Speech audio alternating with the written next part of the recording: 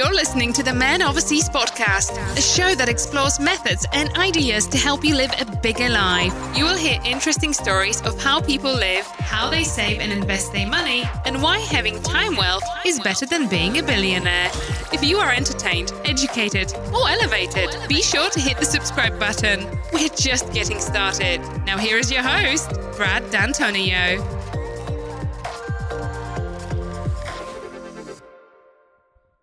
Hello, friends. Welcome. I'm so glad you could join me today. Brandon Rutley is my guest, and in keeping with a common adjective used to describe some of the stud guys we've had on the show lately, and who've been described by guests of the show this way, my guest today is a dude, what we might have called a stud back in the day. My guest, affectionately known as Rutley, he's a dude, and I say that for a few reasons. You know how the hot girl who doesn't know she's hot is always like 10 times hotter? Well, Rutley is that girl. Sorry, Rut. But he truly doesn't know he is a dude. He was in town on business a few months ago, and he asked if I was free for lunch.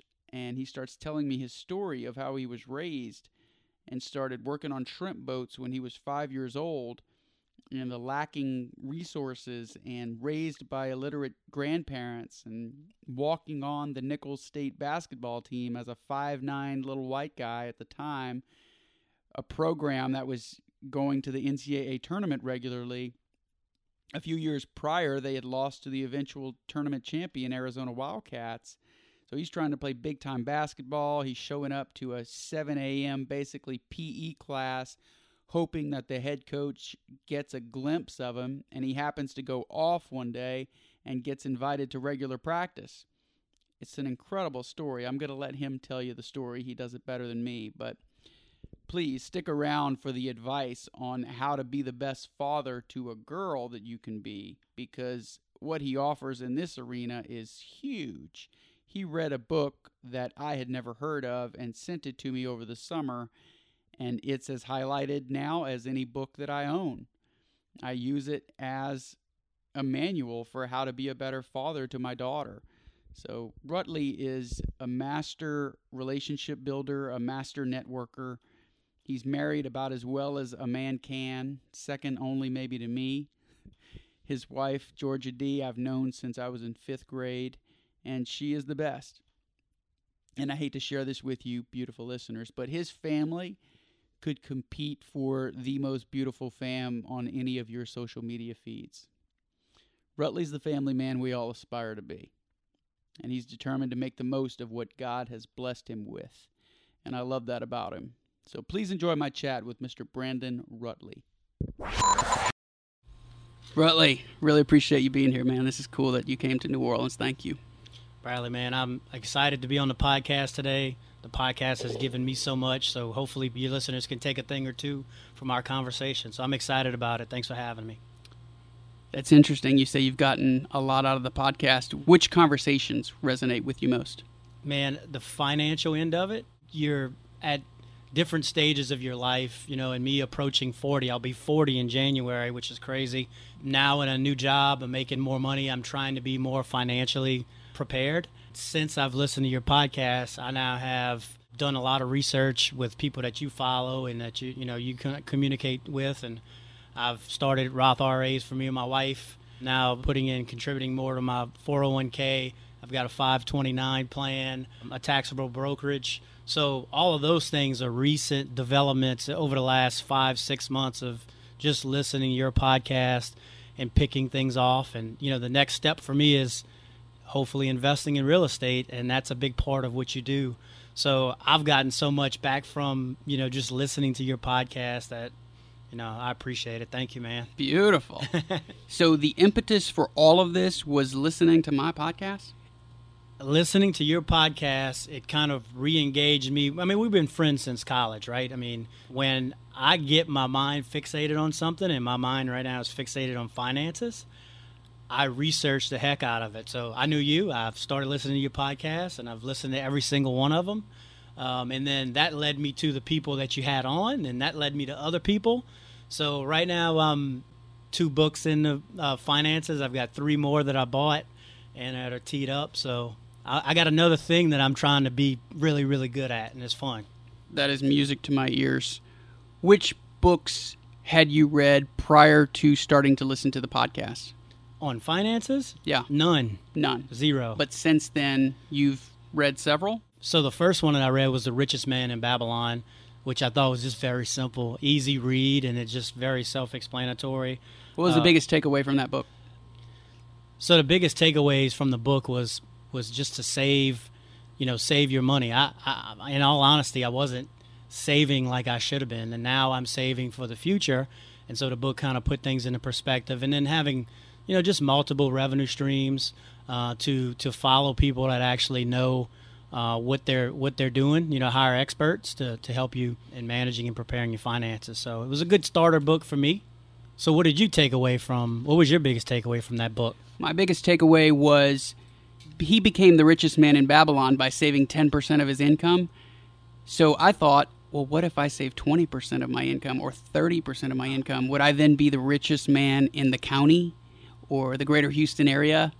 So It just made sense to me that I could become the richest person in the county or the state or the country or whatever by saving a higher percentage of my income. And I thought it was easy for me to do because I came from modest means and always had to be frugal out of necessity, which I know you did too, right? Yeah. If you don't mind, mention a few of the other books, and then I want to get into your background and why it may be easier for you to be frugal also because of how you were brought up. Yeah, so the last time me and you had lunch, I was telling you about, I'm trying to, interview financial planners. I really want to get one. And you were like, man, why are you doing that? Why don't you just do it yourself? And so I was like, man, you know what? He's right. And so then I found The Simple Path to Wealth. And that J.L. was Collins. Yeah, and that was a simple way to position your portfolio and buy one ETF or a mutual fund that is all of the stocks in the S&P or across the world. And so the way he structures it, it's like, park it here. Here's one or two different stocks or mutual funds or ETFs that you would buy, and just forget about it and keep pumping more money into it. I think half the battle with people when they're trying to figure out their finances is, one, they don't save enough, and two, they think it's more complicated than what it is. And so now that I have all my accounts set up, I just have one or two funds that I buy, and it takes all of the pain around trying to figure out which stock to pick.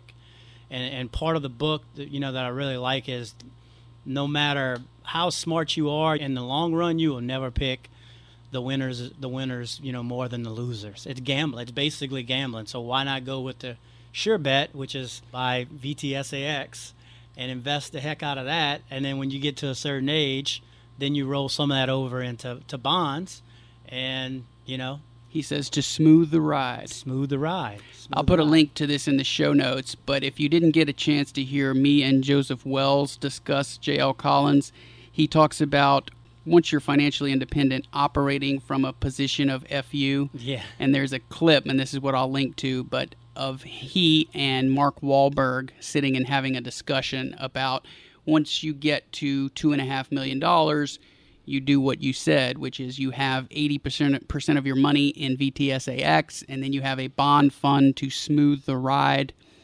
The reason Rutley is mentioning VTSAX and why it's so popular is because the ticker symbol is VTSAX, but it stands for Vanguard Total Stock Market Index. And the reason that people are such big fans is, one, it's broadly diversified, but two, Vanguard makes it so easy to invest. You can, on the 7th of the month, this is what my wife and I do, we automatically sweep money from the money market account. And the reason you might want a money market account versus a savings account is a money market tends to pay a higher interest rate.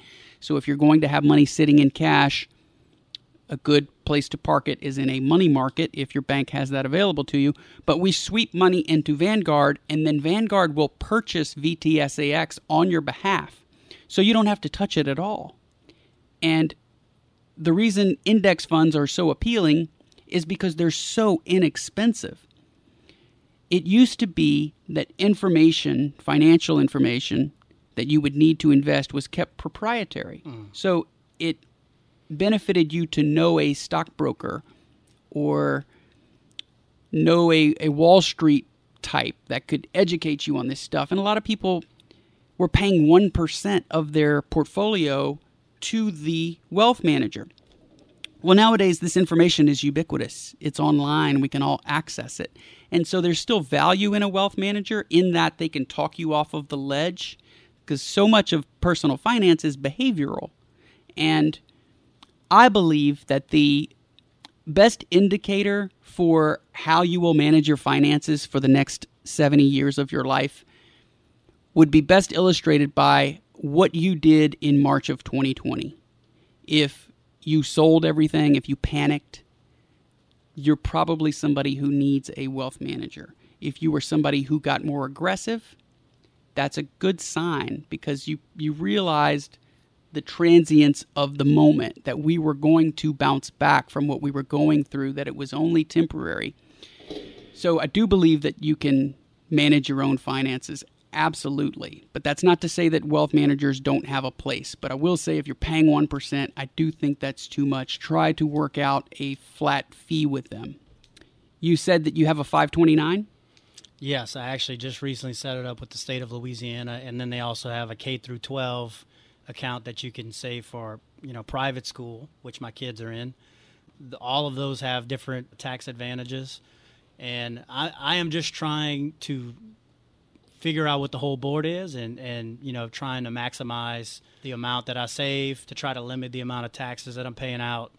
And that's kind of where I am now. You obviously are far in advance ahead of me on that and can speak more articulately, but I am on the beginning side of it. I am diving in, man, and I'm excited about it. It's fun when you kind of are looking at something new that you really was foreign to you before. My upbringing and everything, it wasn't like I had someone to tell me how to save money like that. And so I want to get more educated on it so I can advise my kids and give them a head start on life financially. We have a 529 plan for our daughter's education also. The one thing I'll say about that is, if you have the funds to fully fund them now, and fully fund is an ambiguous term, but I guess what I mean by that is, if you anticipate paying $40,000 for your daughter's college, if you put $10,000 in there now, because of compound interest, it would behoove you to do that versus put money in over time. So if you plan to put $600 a year, $50 a month, doing that over 10 years, well, then you would have contributed $6,000. Well, if you put that $6,000 in now, it would give it time to compound. And the compounding nature of money is amazing, because if you just earn 7% on your money, that money will double every 10 years. If you earn 10% on your money, that money doubles in 7 years. So if you had $10,000 that you could put in your daughter's 529, 10 years from now, that should be $20,000 as long as you earned 7% on that money. And then by the time she's 20 and ready to go to college, that should be $40,000. There you go. So you could put $10,000 in now, never touch it again, and that would probably be advisable versus putting smaller amounts of money in over time. It's just a matter of whether you want to do it and whether you have the funds available. But I just thought that was something to note. Another thing I'll say is the fun and excitement that you talked about probably needs to be balanced by, you need to have the temperament to not get too action-oriented around your personal finances and investing, because it's been proven time and time again. Fidelity will do these studies every 10 years or so where they see which demographic has done best in the previous 10 years. Do you know which group does best of all people when it comes to investing? No idea. Dead people. And it's because they don't log into their accounts, they're not making trades, and they almost always do better. Dead people and people who lose their password. So you have to resist the temptation to constantly be taking action, because people who do better set it and forget it. You can get extremely wealthy just by saving automatically. if you have an IRA, if you have a 401k at work, I recommend anyone listening to, at a minimum, get a Vanguard account and send $100 there every month. Set it up automatically. It'll invest the money for you in index funds automatically.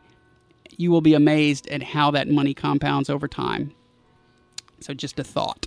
Have you a little side pot of gold going on 25 years from now. I want to get to your background. Why do you think that you are so frugal-minded? You seem to me someone who can be frugal yet still be very happy. Where do you think that temperament or demeanor comes from? Why are you that way?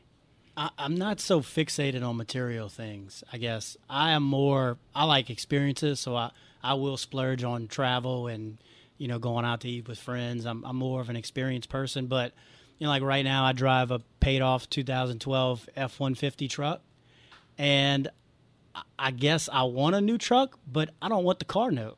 Yeah. So, those are the kind of things that do I want. I don't buy expensive clothes or suits. I just bought a couple pairs of shoes. It was like the first time I bought shoes in like 5 years. So I don't need material things like I think a lot of people do. But then on the flip side, I do spend money on experiences because you can't really put a price on those pictures that you take with your kids, and they're only at a certain age one time. And you and your wife, or you and your husband's relationship is special, so you need to have those times when you go and experience things, traveling to different places, or just the company and going to eat out. So I think I'm a little bit in the middle. I can spend money, I just don't spend money on like material assets. So you said that a lot of this isn't stuff you started thinking about until you started listening to the podcast. Does that mean that you and your wife didn't have these discussions prior to getting married? No, so we didn't have necessarily the financial discussions. With my family background, we never talked about saving as much. I wish they taught it more in school, to be honest with you. I wish they taught it in high school. I wish they taught it and drilled it in your head in college. But they just don't teach you about personal finances. And I think people go into the real world extremely unprepared for it. When you get hit with rent and, energy bills and cell phones and cars, all that kind of hits you square in the face. People build up credit cards and they build up all these things.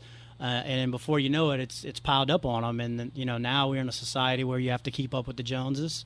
You have to get this new thing. You have to go on this trip. You have to have the perfect Instagram picture in wherever it is, Fiji. That's what everybody does, right? So the temptation is extremely hard. But we don't have any credit card debt. We don't have any of that stuff. We have very little debt in general. I'm getting to a point where now I started a new career 5 years ago. I'm making, more money. Money's not everything, but I'm making more money. How much more? Double? You were in athletics administration. Yeah. So you were the assistant athletic director at an FCS school, what used to be called 1AA. Yeah. So you make considerably more money? Is that fair to say? Considerably more, yeah. I would say like 4 times as much as I made there. 4 times. Okay, so I said double, and you were thinking, double, bro, that's nothing. No, I make 4 times as much. Okay, so you were raised by your grandparents, correct? Yeah. Why is that? So my mom and dad were 17 and 18 years old when they had me. They just weren't really prepared to have a kid. And my grandparents, kind of took us. Having a brother who's 17 months apart, so he came right after me, and we just lived with my grandparents. Your parents did too, or no? No, not my parents. My parents didn't live with us. My mom and dad got a divorce early on too, so they married for a couple of years and got a divorce. And we just lived with my grandparents until we were older. And by the time my parents were ready to take us back, we had just been accustomed to living with our grandparents, and it still worked. My dad's a part of my life. My mom's a part of my life. Had they always been throughout that ordeal? Had they all? Not so much. I think. My dad probably wasn't as much. My mom was a little bit more. My dad lives in Lafitte, which is south of New Orleans. So he's a commercial fisherman, and so is my grandfather. So they worked a lot. They worked a lot, and so I didn't get to see him as much when I was young, but he's, a part of my life now. We spend some time together. But when you were a kid, did you see your mom once a week, once a month? I would say every day or every other okay. day. She didn't live far from us. She remarried, so my stepdad was a big part of my life in playing sports. He played basketball in high school, and he kind of taught me how to play sports. So they were a very significant part of my upbringing. I just lived with my grandparents because that's who I lived with for the first 5 or 6 years of my life. And so you have just one sibling? So I have a brother, and then I have 2 half-sisters.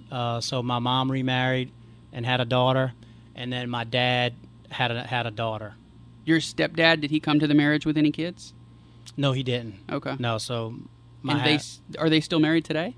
Yeah, yep. Wow, are. so they've been married 39 years. Yeah. Wow. They've been married ever since. I didn't know any of that. Yeah. What did your grandfather do? He was a commercial fisherman? Yeah, so he was a shrimper. Here in South Louisiana, there's, a group of people that are Cajun French. Yeah. And he's one of them. I guess his ancestors came down from Nova Scotia way back in the day, and he was one of, I believe, 12 brothers and sisters. And so he's a commercial fisherman his whole life. So we, when the shrimp season was good, we went on vacation, and when it wasn't, we didn't. Was there any way to project whether or not it would be a good season?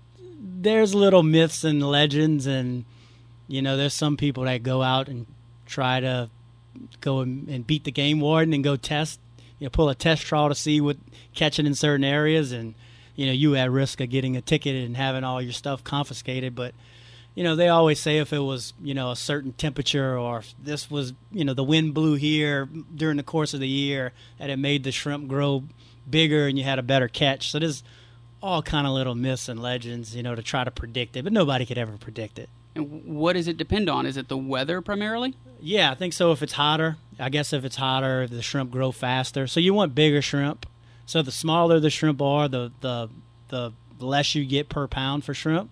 Obviously, the bigger you get, the kind that you get in casinos, the jumbo shrimp, those are more expensive to buy. So therefore, they pay the shrimpers more to catch those. When is shrimping season? So there's 2 different shrimp seasons. There's the May season, which is right in May. It lasts a month? It lasts like a month or 2. And then there's the August season, which has just started this week, and that lasts for a couple months into the wintertime.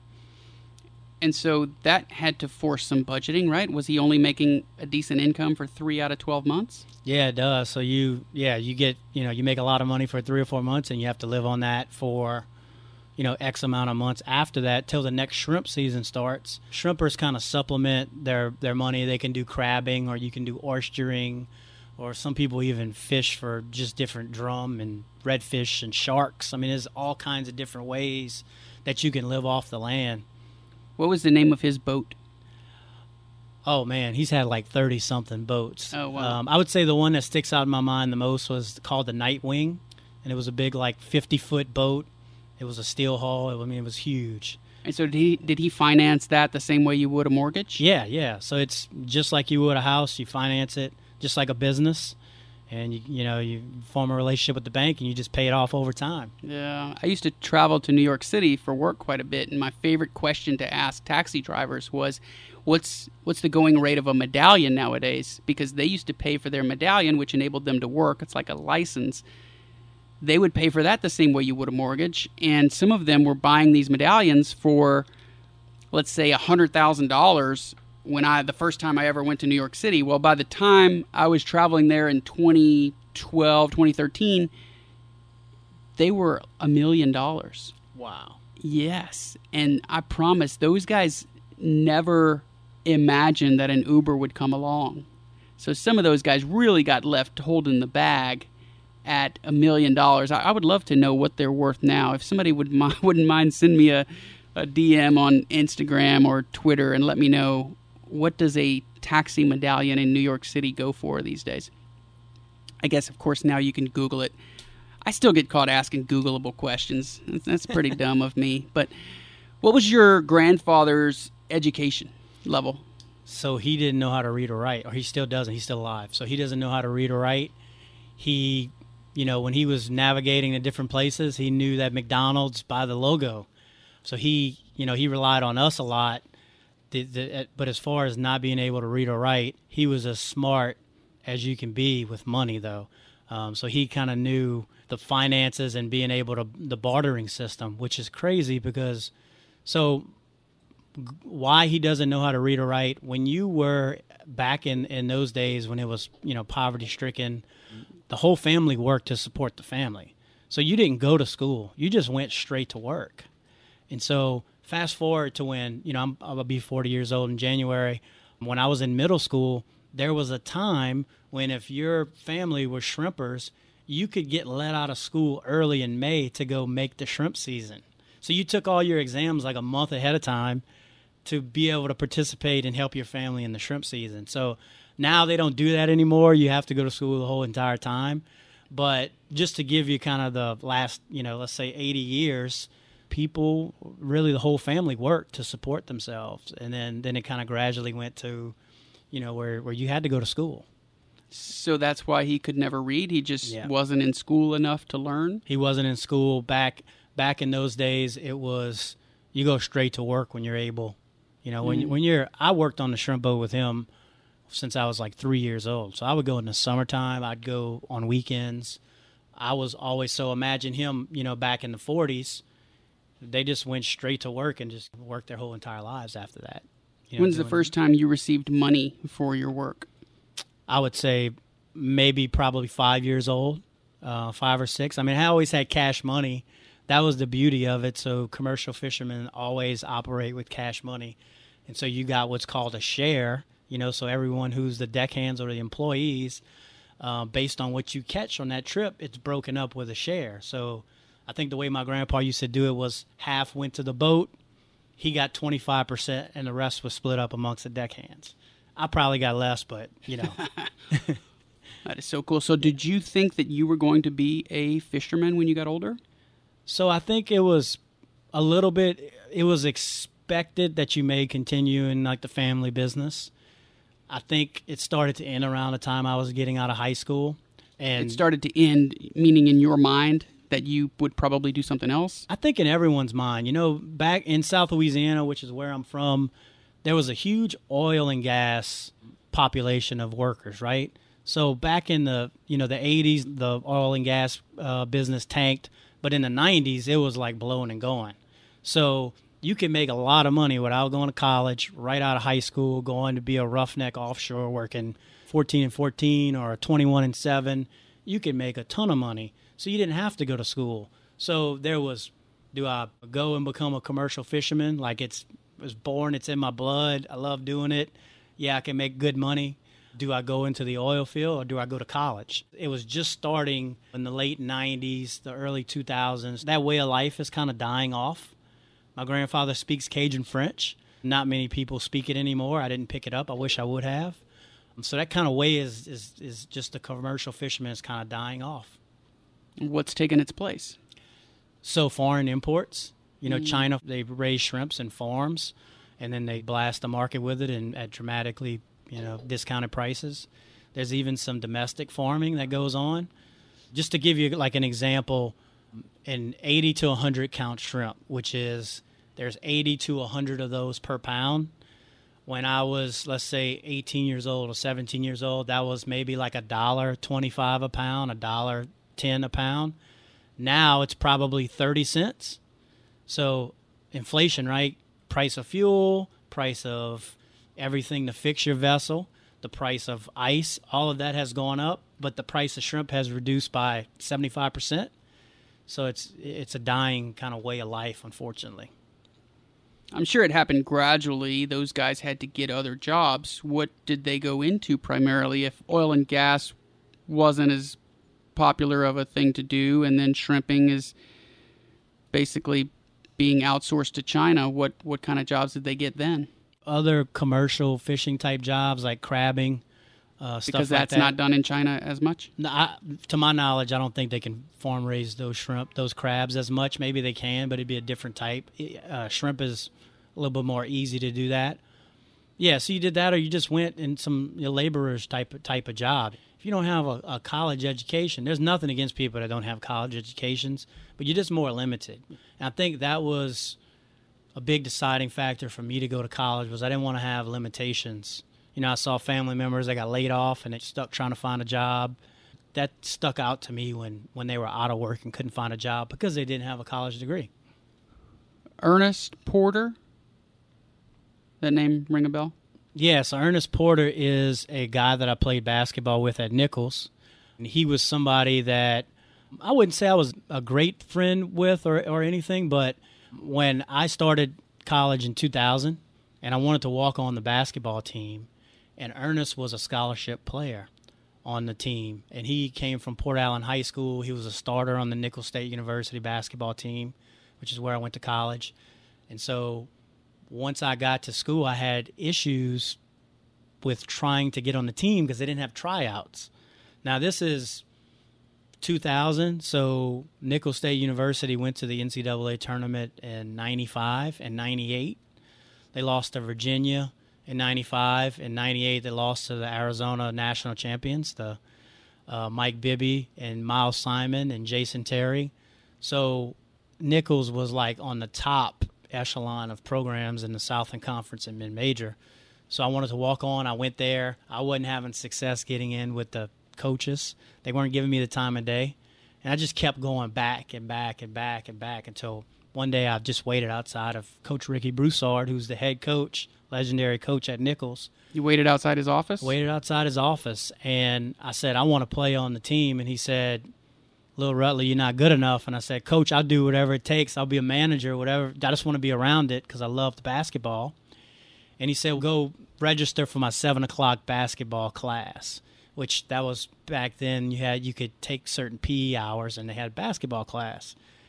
So Coach Broussard was the lowest paid Division I coach in all of Division I. And so to supplement his salary. What did he make? I think he made $50,000. That time in the early 2000s, the salary should have been 100, 95, 90, 100. That's what the other members in the conference were probably making.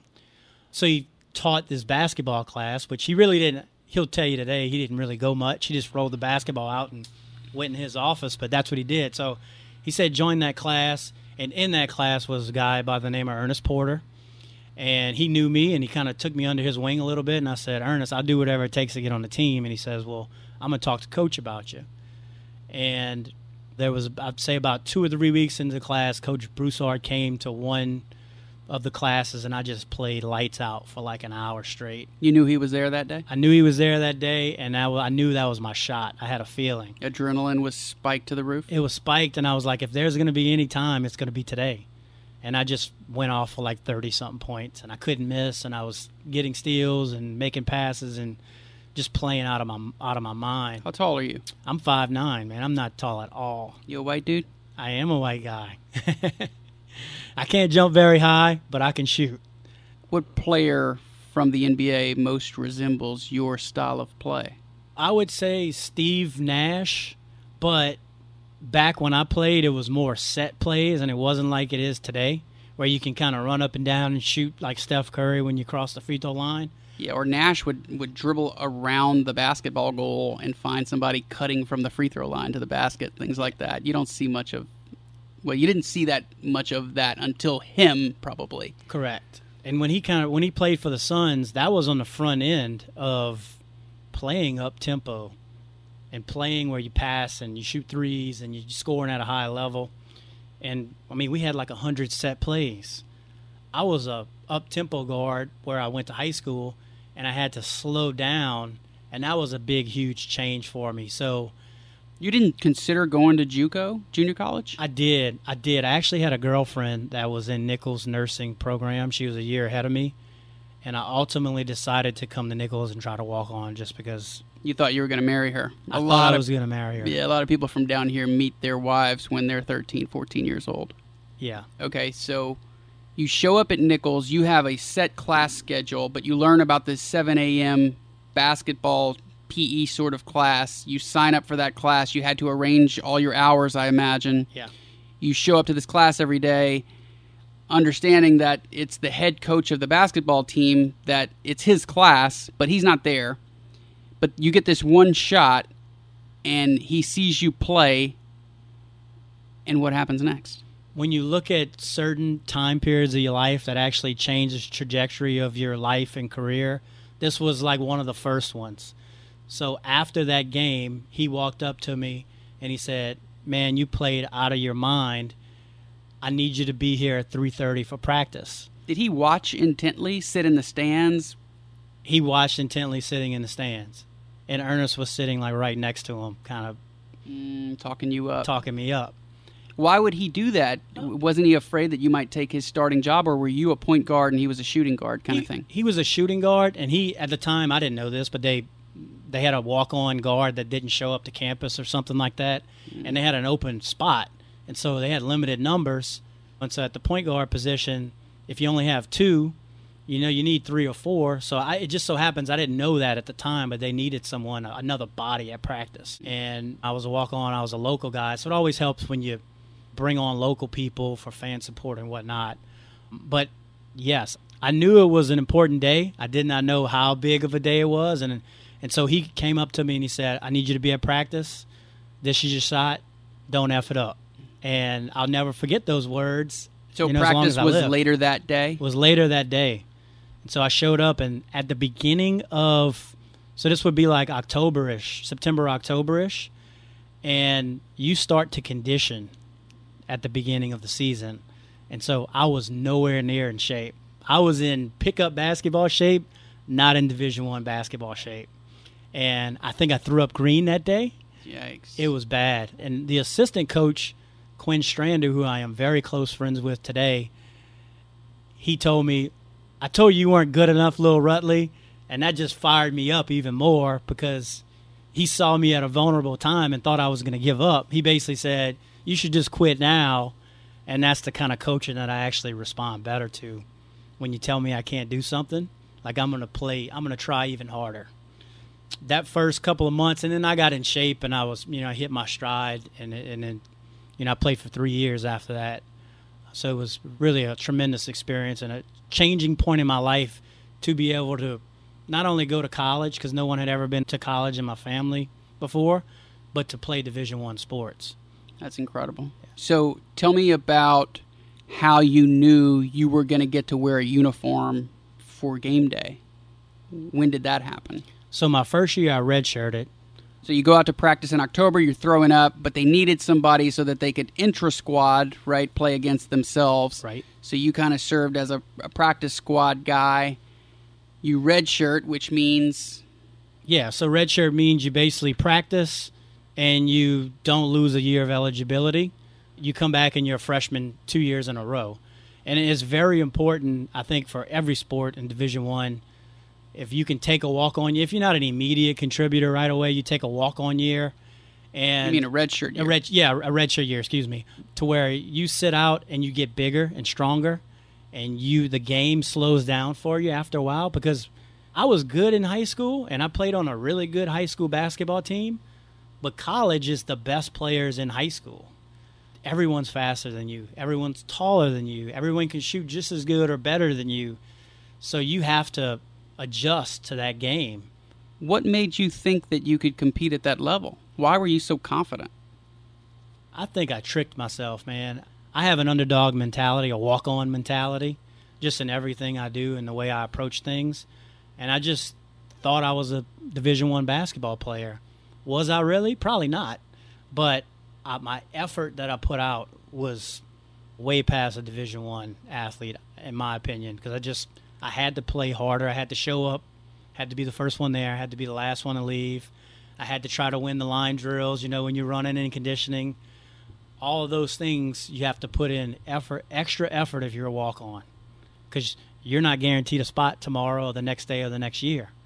You're basically the guy who has to pick up the basketballs at the end of practice and go get this, go get that. You're like a manager, but you get to practice. Mm-hmm. But no scholarship offers out of high school? No, I had some smaller Division II, Division III schools where I was going to be offered some small financial aid, and it was way far away, and I just didn't want to do that. I decided to take the walk-on route. Once you realized that you could make the team at Nichols but not start, presuming you didn't start every game, did you consider transferring to get more playing time at a D2? I did. I toyed around with it a little bit, and I felt comfortable at a place like Nichols. It was a smaller school, smaller classrooms, In my second or third year, I started to realize that, hey, I wasn't a superstar.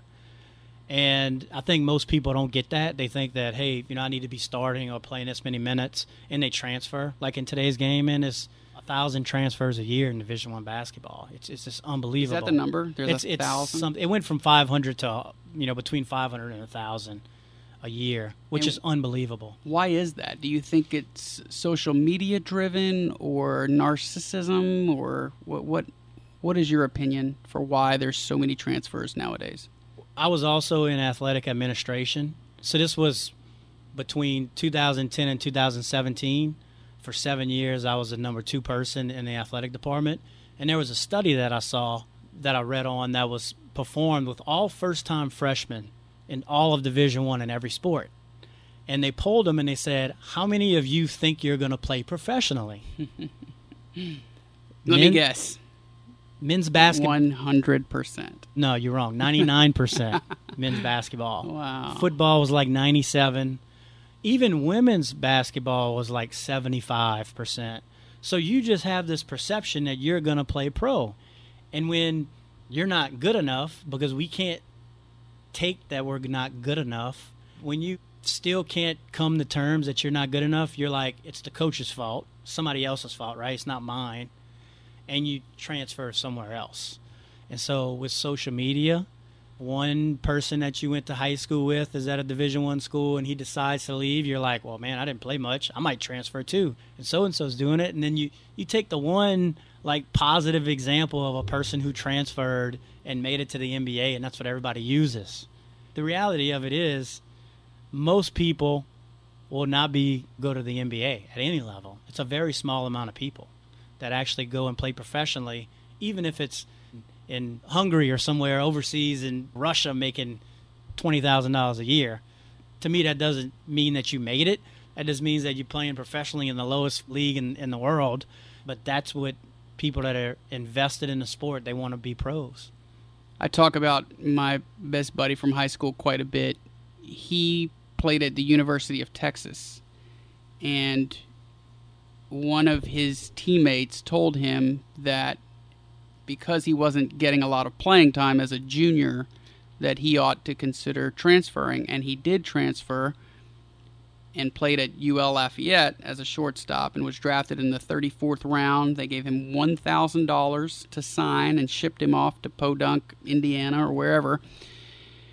And what prompted me to bring him up is that he was given an opportunity to play in Japan for Bobby Valentine for 1 year and made the league minimum of Japanese Major League Baseball. And that league minimum set him up really well for the next, say, 10 years, enabled him to buy a house and establish his family with his lovely wife, Sarah. And so I have a kid now that I coach weekly. He and I discuss his future, and he's still chasing the dream and has had opportunities to play in places like Australia, Czech Republic, Italy, and he won't do it. And it's been primarily because he believes, and rightly so, that the mecca of baseball is in the States. And so it's hard for him to take himself out of the premier place to be for 1 year. But I'm of the opinion, I'm like, dude, knowing what I know now, not taking advantage of an opportunity to live in a place like Czech Republic, regardless of what you're doing, add to that the fact that it's being paid for, I'm like, man, you got to do this. You'll regret it the rest of your life. Well, maybe he won't if he doesn't experience it, if he never knows what it's like there. But so we have this conversation a lot. He needs to take that opportunity and go play overseas if he's going to hang around and stick with baseball. I gave it up at age, 23. I had a chance to be a free agent and sign for $1,000, but it wasn't something I was willing to do. I felt old and felt like the mature. I kind of always prided myself on being precocious, like older than my years. I felt older than my years. And at that age, at 22, 23, I felt like I was too old and wanted to get on with my career, and felt like if I stayed in it for another 3 or 4 years and played pro ball, that I would be sacrificing years that I could be building my career and building wealth. And the first book that I read when I got out of college was The Richest Man in Babylon. So I'm like, how do I start saving 10% of my income? So, Well, you were way far in advance ahead of all of us in college. You're an old soul, Brad. yeah, I am. But I had to be. That was forced upon me in Yeah. a lot of the same ways as you, right? So, Yeah, I'll say what I'll say about that specific thing and about planning. I'm not against somebody going and try to chase in their dreams. You see it too many times where there's pressure on these young kids, whether it be football or basketball, from their family, right? To say that you're good enough to go play so you can kind of take care of the family. And so I think there's a lot of pressure that's placed on them to do it. And when they really come to the realization that that's not what they're going to do, they feel kind of like a failure. So I would say if somebody's going to chase their dreams, chase it as long as you feel you'll be fulfilled with no regrets. But too many people don't make a backup plan. And I think they go all in, and they're like, this is the only thing. But, like, you can go all in and have a backup plan. well, I think kids are being supported by their parents later and later in life, like as they get older and older. Remember Obamacare was going to cover kids until they were 26? That Yeah. kind of resets the age at which people consider themselves adults. Yeah. When you and I were coming up, when we were 11, 12, 13, it was 18 was an adult. I was cut off at Right. 18. Myself included, yeah. And that makes us different. That made us walk-ons who had to figure a lot of things out for ourselves, Yeah. which breeds a certain maturity.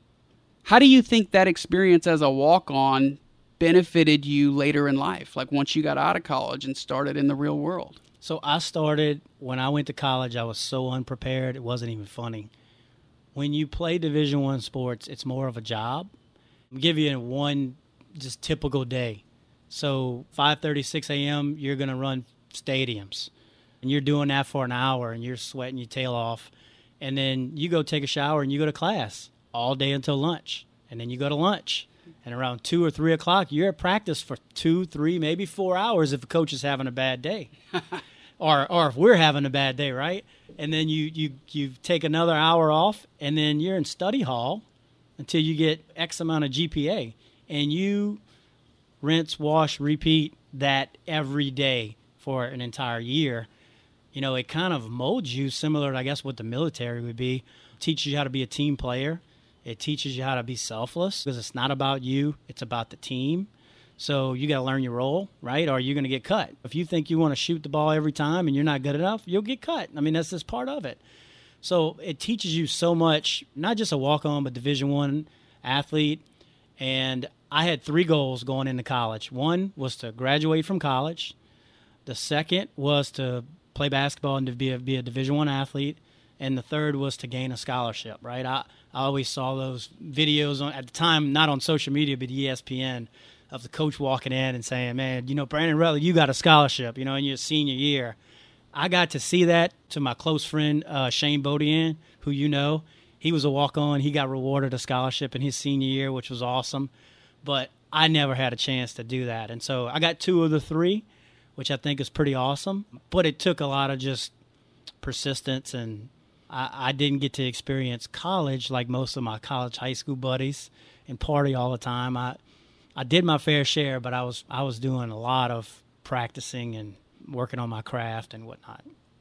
Yeah, so how did those transferable skills benefit you? So the discipline, the time management, did you feel like when you got into the real world that those habits and the skill set and the discipline and all that you had differentiated you and enabled you to be, you went into sales after college, correct? Did that make you a top salesperson?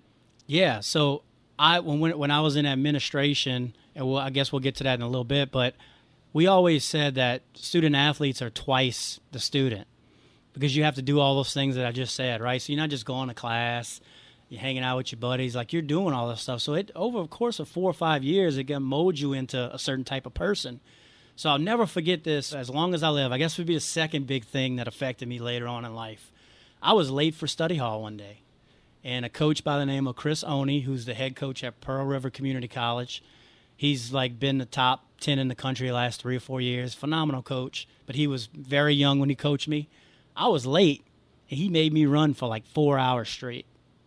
And I lost like 10 or 15 pounds of water weight. So till this day, I can't be late for anything. My stomach starts to hurt. So since that day, I was never late for pretty much anything in my life. When you report for baseball in the fall, you're allowed to practice, I think, 2 hours a week or something until the actual fall season begins. And we had a set schedule every day in August when we reported to campus. And then I guess the fall season started and something changed to where we started working in individual groups. So I was put with 3 other outfielders for individual work. And I think I was supposed to go and check the schedule.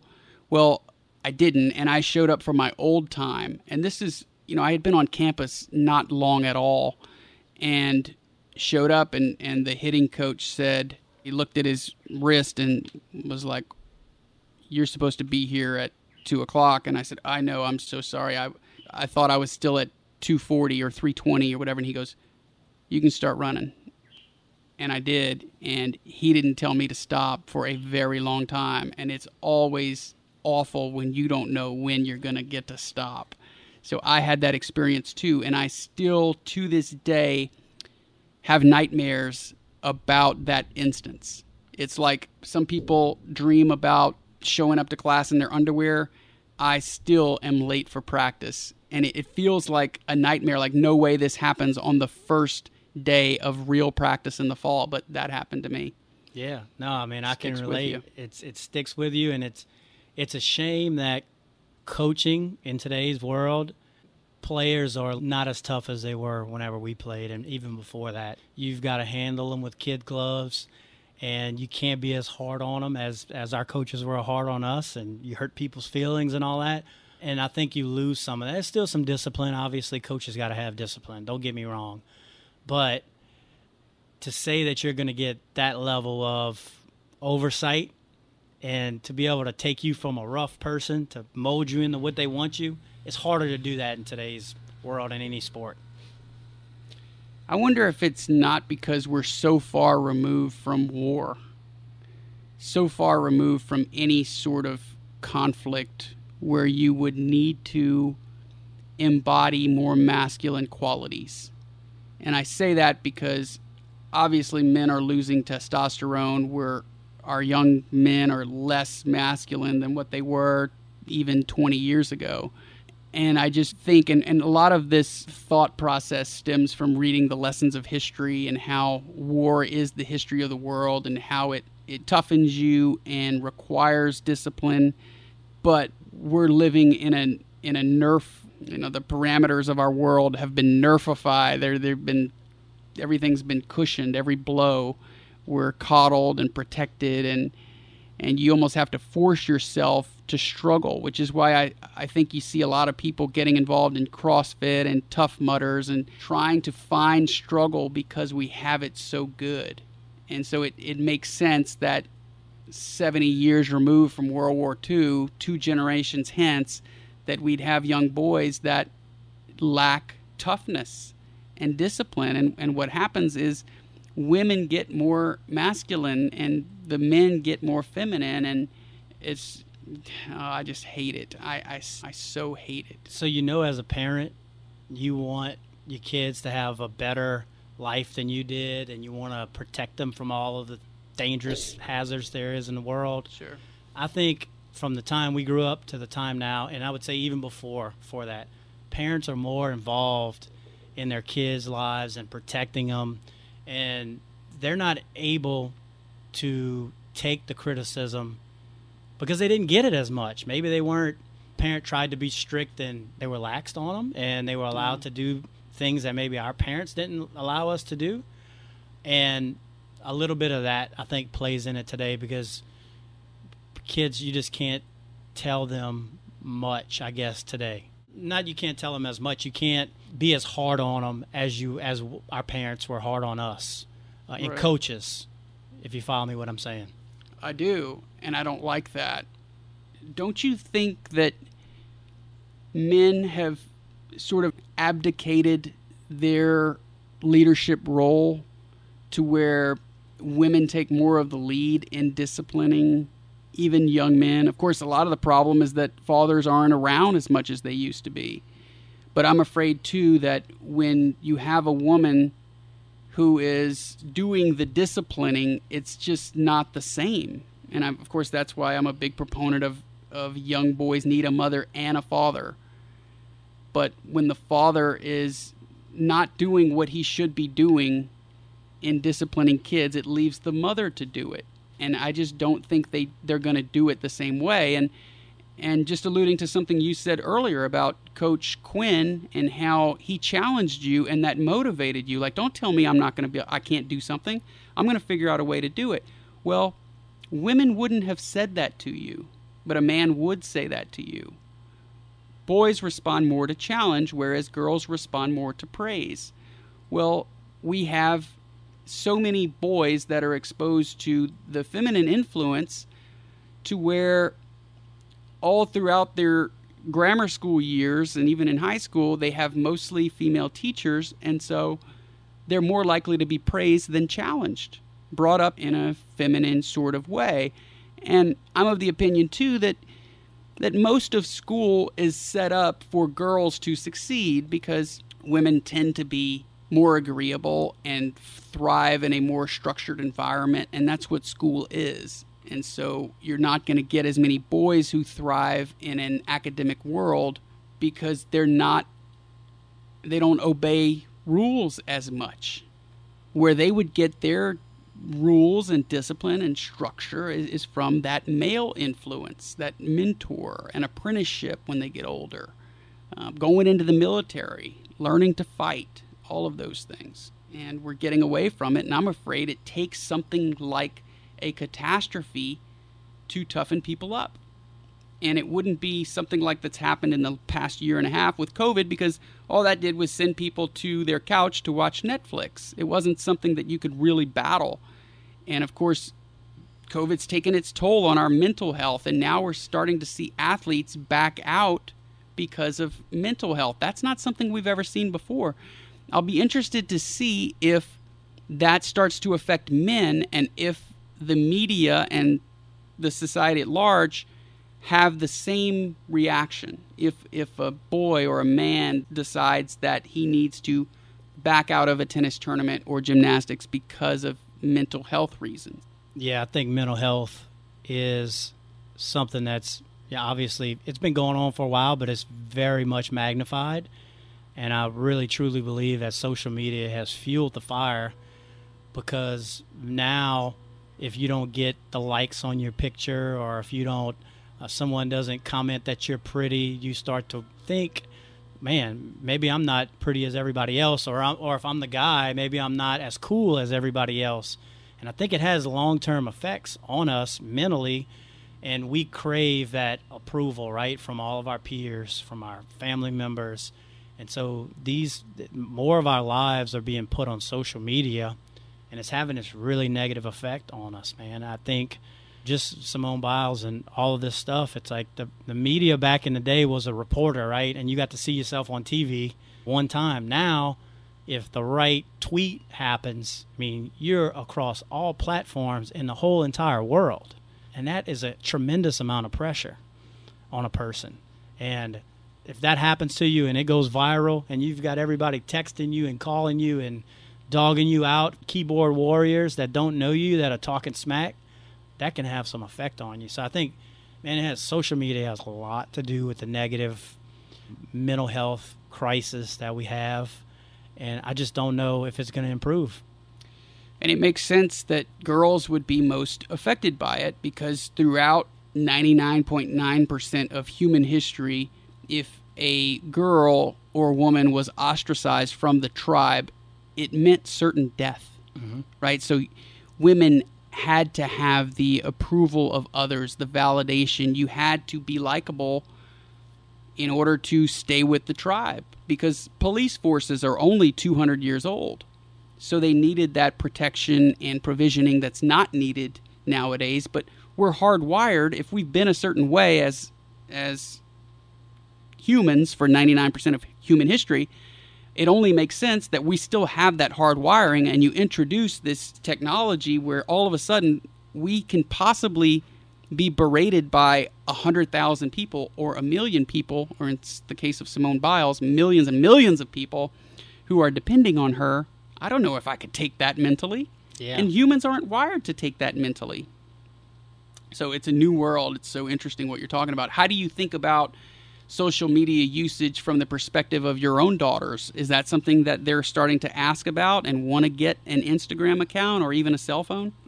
That's something that I think about a lot. I don't want them to be exposed to it too early. They all have iPads and they watch YouTube, which I have certain parameters. They can watch certain shows in their age range, but they don't have any social media accounts yet. They don't have cell phones. They do have like an iPod that you could, I guess, text a friend or something on there, but they don't have access to the internet or anything like that yet. I think that's going to be a very tough discussion to have, because at one point all of their peers are going to have it, and I'm probably going to be the one that holds out the longest for Facebook and all the other Instagram and whatnot, because there's so many negative effects, and they're so young and so impressionable, just early on. And I really kind of struggle with that, and I need to do more research on what's going to be the proper way to introduce that to them. And I don't want to say totally I'm against it, because it's kind of a way of everyone's life at this point. But like, at what age is it safe to introduce it? And I think just as a parent, it's going to be a key topic, for us in the next couple of years. Your oldest is how old? My oldest is 10. I have a 10-year-old, I have a 7-year-old, and a 3-year-old, all daughters. That's tough, because I think about social media being an important conversation, sex being an important conversation. At what point do you decide, when they're 11 years and 3 months and 13 days old, do you say, okay, honey, today's the day we should maybe talk to our 11-year-old about sex or social media? Or do you wait until they talk to you about it? One of the things that's said in this book that you so generously sent me in the mail, I really appreciate, called Strong Fathers, Strong Daughters, 10 Secrets Every Father Should Know. One of the things that it talks about, which I'm such a huge advocate for, is improving communication skills. People think of communication skills as being more articulate or having an expansive vocabulary, being persuasive, these sorts of things. But it's so much more than that. And as Meg Meeker, the author of this book, Meg Meeker, MD, she talks about how you say something is just as important as anything that I just mentioned. And a few examples from the book would be, if you're having trouble eliciting information from your daughter, a great question might be, what is it like being a 13-year-old right now? I just can't imagine. And that's a great way to ask an open-ended, indirect, they don't feel attacked. It demonstrates empathy and compassion, and I just thought that is genius. But that's the sort of thing, when I talk about working on your communication skills, that's the most important thing, how you say things. How is what you say going to be received? Another example in the book, from the book, is, are your friends sexually active? And I'm like, wow, that is so good. Yeah. But this is a person who has had thousands of interactions with young girls, and I was surprised about a third of the way through that I didn't realize this, that a woman had written the book. Yeah. But this book is so valuable, and if you come from if you have more traditional values, as Rutley and I do, she is an advocate for men. She acknowledges that sitcoms and commercials generally make the man out to be the bumbling idiot and the woman the all-knowing, just the perfect embodiment of a human, and the man is not. So she's a fan of men, and there are a few chapters in the book that I thought we could discuss if you're up for it, because I really think it'd benefit some of our buddies who are #girl dads. Yeah. You think that's a good idea if we just chatted about Absolutely, yeah. I was given this book by a client. He had 4 daughters. I'm always trying to improve. I'm always picking people's brains on how to be good at whatever topic I'm trying to research on. And he was like, man, you got 3 daughters. You need to read this book, because there's probably certain things that you're doing that you don't realize it that are going to have a negative effect on your daughters. This book is phenomenal. She's a clinical psychologist.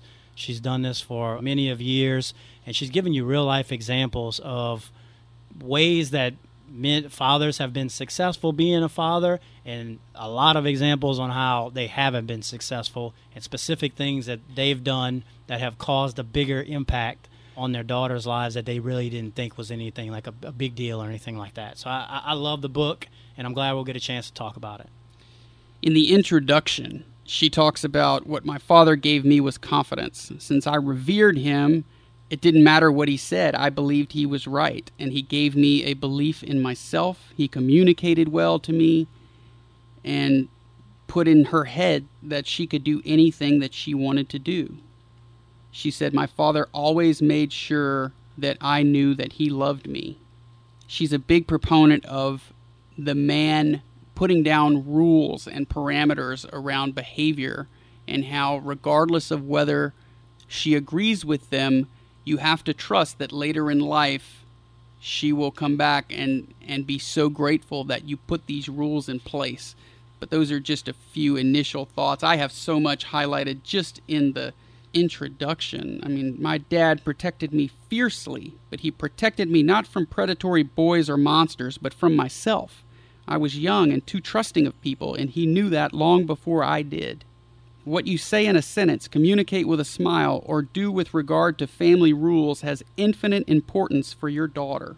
You're a natural leader, and your family looks to you for qualities that only fathers have.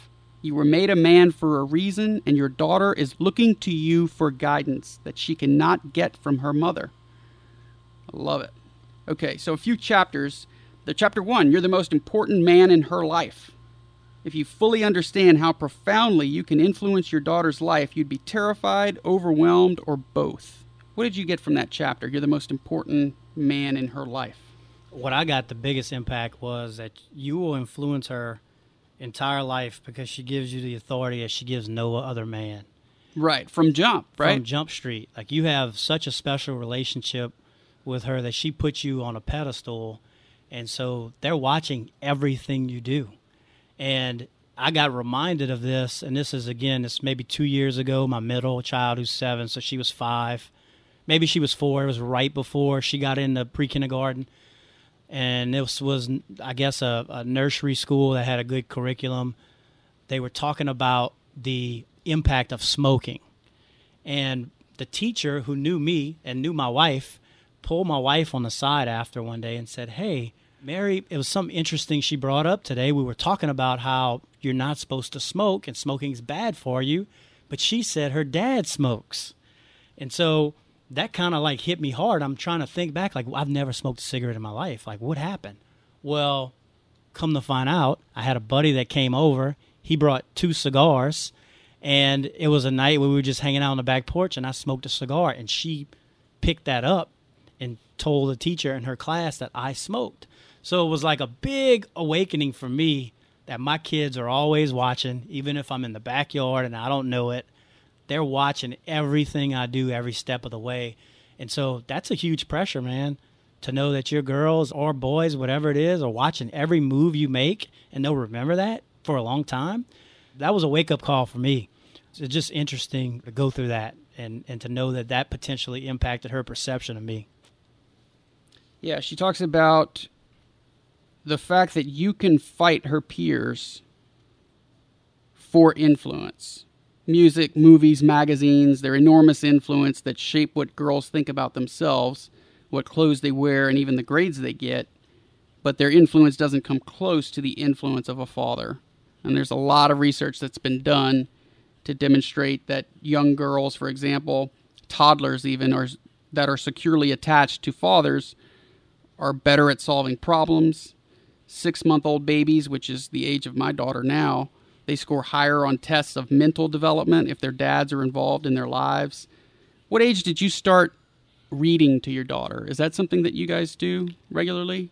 I didn't really do that regularly. I'd say my wife read more to them, maybe more like princess-type books and just kid stuff that we would read before they would go to bed or something like that, but nothing educational, I guess. I could do a better job of that, I would say. What about your daughter's self-esteem? How do you think about developing their self-esteem or helping them to develop self-esteem? So they're always looking for approval from their dad, and you have to encourage them to, obviously, my kids are in sports like most, kids, and so it's important for me to be present, to go to practice, to be the dad coach, to go to the games, And so to give them the confidence to know that I'm always going to be there for them, I have to be heavily involved in their development, and whether that be sports or school. My kids are in private school, and public school compared to private school, parents are a lot more involved in private school than they are in public school. So to have somebody that you know is always going to be there for you is important in the female's development, and males too, but I'm involved, and they know that I care about them, and I'll really always be there for them. One thing I've wondered about, I've seen parents take selfies with teachers of their kids, and I've talked about on the podcast how I was always scared to be perceived as a kiss ass. How does that work with the politics of being the teacher's pet and the favorite and all that? With not every kid is going to be able to post pictures, or their parents post pictures with the teacher. How do parents think about that nowadays? I think it's the standard first day of school or parent-teacher conference. Like, it's just something I know our group of friends does, and I don't know if there's any rhyme or reason behind it, but I do get how some people would be, they're posting another picture about their kid or with the teacher or whatever it is. That's kind of interesting you bring that up, because I know that we do it. I didn't know that y'all do it. Yeah. I see it. Everybody does it pretty much. 76% of teen girls said that fathers influenced their decision on whether they should become sexually active. Is sex something that y'all talk about with your oldest? Not yet. I think we'll have that conversation when we're keeping an eye on the curriculum, and when they have to tell us when they're going to start talking about that, and we'll have those conversations sooner before it actually comes up, because it is important. And I think with my kids being in private school, we can always scare them with God, right? God and those principles and how you're supposed to save yourself from marriage. And I think that's I went to public school, and you couldn't use the God, hold out for God. In private school, you can do that, and you could scare them. But you also want to do it in a way that makes them appreciate their body, right? Mm-hmm. It's a sacred thing, and you don't just want to give it away to anybody. I'm going to protect that, and I think they reference in there even protect it with a shotgun. Yep. And I'm going to do that because I know that it could have bad psychological effects on her if they start at an early age or experiment or whatnot. So early on, I'm going to be, hey, you're important, you're special, you don't need to have sex or have these kind of experiences too early. There's plenty enough time to have that. You need to wait, and you need to get older and get married, because this is what this is the teachings of private school. So that's what the strategy is going to be, and that's what we hope to set a good example for her with how me and my wife interact. And even that, they watch you the way you treat the wives. And so part of this book is they're going to marry a guy who's mostly like their father. And the way you treat their mother, the way you treat them, is they're going to naturally be attracted to that type of person. And so we don't curse. We don't have arguments in front of our kids. We're very cautious of all that. Hey, we just don't have any arguments. We're just compatible and we get along, but we're very cautious of how we present our marriage to our daughters, because we know that they're going to take that and they're going to know that's how it's supposed to be, right? That's how mom and dad did it. All of those things are just so important to their development early on. Yep. In the book, Meeker says when she's 25, she'll mentally size her boyfriend or husband up against you. When she's 35, the number of children she has will be affected by her life with you. The clothes she wears will reflect something about you. Even when she's 75, how she faces her future will depend on some distant memory of time you spent together. Be it good or painful, the hours and years you spend with her or don't spend with her change who she is. She Needs a Hero, Chapter 2.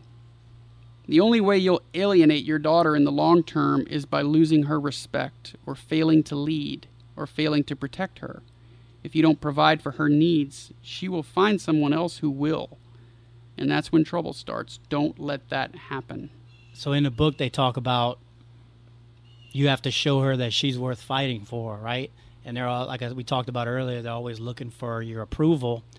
And you have to set strict rules when they're going on dates or when they're supposed to be back at a certain time. All of that structure they need. and they may buck it, and they may try to go against you, and that's going to happen.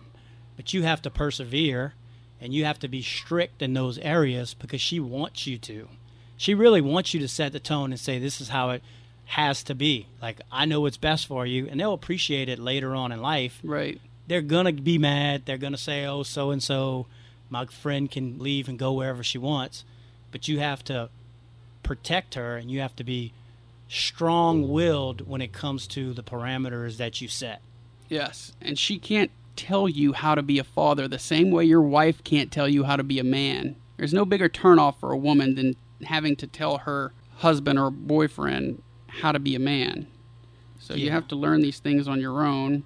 Yeah, so the hero part, I could relate. This is kind of a little funny little mini story, but during Christmas they have this thing called a battery daddy. I don't know if you've seen the infomercial, but there's basically a compartment that you can put all these batteries in. And for Christmas, your kids get all these toys that need batteries, right? And so for Christmas, I bought one of these battery days. I filled it up with batteries, and I was ready. So when Christmas came and it was time to put in the batteries, they basically say, hey, Dad, can you go get the batteries? And I came out with like a cape, which was really like a blanket, and the batteries, and I was like, Daddy's here to save the day. And so I was battery daddy. So why I'm ultimately telling them that is that's a small way of me showing that I'm here for them and I can solve challenges, and that's what when they call on me, I'm gonna be there, whether it's a battery or picking them up at late at night when they need me to come get them. You really have to be their hero in a lot of different ways, and it just takes a lot of stamina and perseverance to put up with how they're gonna buck you over the years. I like what you said about perseverance, because you do need to be a man with enough emotional capacity, enough emotional strength for you and your wife and the whole family, and you're going to be counted on, and that's part of what leadership is. So she says in the book that a lot of troubled young women that she counsels, where they had problems was the hurt that they felt from their fathers not leading or perhaps even abandoning them. That hurt stays with them.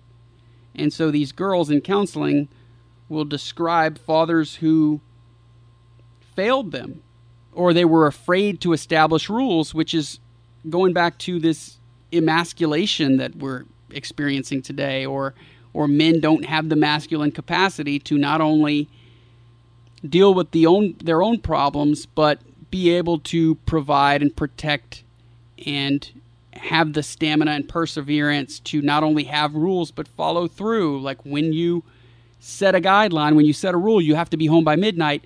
Do you have the perseverance, the stamina to go out and get their ass when they're out at 12:30? Yes, leadership. Yeah. And you have to show leadership.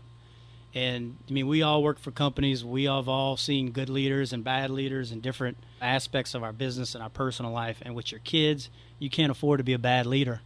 So if you're not a good leader, I would go read a book or figure out how to be a good leader and fix that right away, because they're going to pick up on that. And if you're going to be a pushover, they're going to run all over you their entire life. And they need you to be strong in that area. They need you to be strict on them whether they know it or not.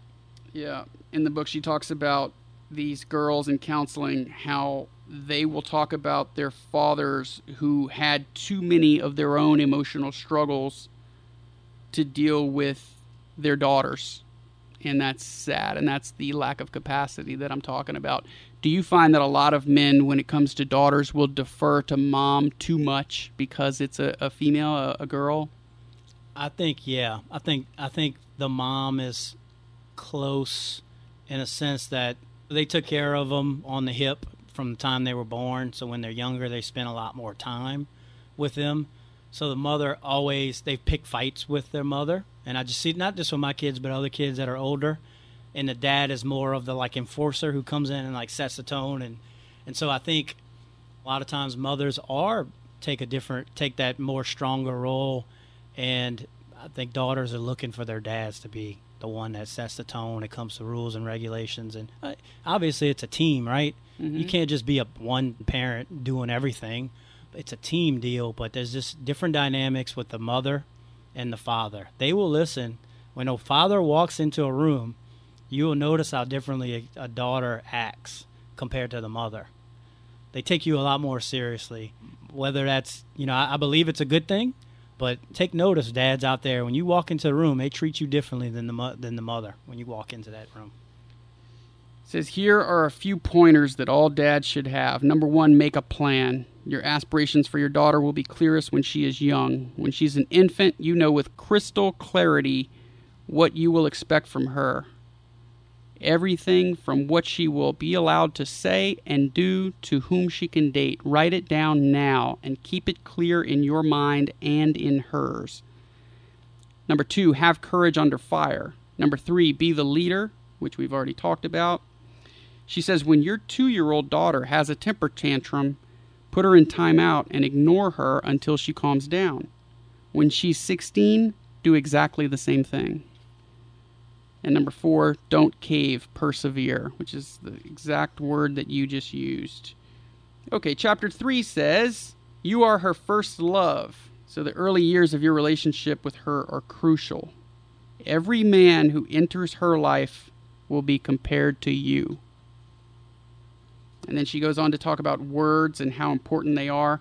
I think women tend to talk a lot more than men, and I know I'm guilty of this too. I don't do a good job of stating the obvious. So constant affirmation, letting her know that you love her is important. Daughters are prone to self-doubt, so you need to pay her compliments and sincerely compliment her so she knows that you mean it, that you're sincere. She says a good rule of thumb is to use twice as many words as you normally would, even if it means just saying things twice. So I can take a lot from that. But do you have thoughts on the chapter that is you are her first love? Yeah, they're going to compare every man that they ever meet in their life to you. It's worth repeating, right? Yeah, it's so when you talk, you have to tell them that you love them way more than probably most people should. I mean, most people actually do it. So when I get home from work, I'm kissing them on the forehead, telling them I love them. How was your day? When they go to bed, I'm telling them the same thing. When I wake up, I tell them the same thing. So it's like you can never tell your daughter too much that you love them because you want them to know it. You also have to talk to them and have conversations and find out how their day is going so that you can have that open communication. And so write them notes. I'll for Valentine's Day or different times for their birthdays, I'll write them like a handwritten note, a card. And the book kind of references, they're going to keep that. And so I know my daughter, I don't know where it's at. I'm sure they have every card that I've ever written them because I know they're going to cherish those words. No matter how insignificant I may think it is, I know to them that little extra was going to go a long way with them. And again, it's all in how you're treating them. And the whole premise behind the book is how you treat them and how you love them. They're going to choose a husband in that same way that you, all those years you've given them that love. That's really powerful. I want to share a story from the book that speaks to the perseverance and the grit that is needed to be a dad. She talks about how if you are emotionally exhausted and you need to take a break, certainly do it. But to illustrate her point about grit and determination, she says that most parents pull away from their teenage daughters assuming they need more space and freedom. But actually, teenage daughters need you now more than ever when they're teenagers, so stick with them. If you don't, she'll wonder why you left. And she says, I know this is tough stuff, but it's worth it.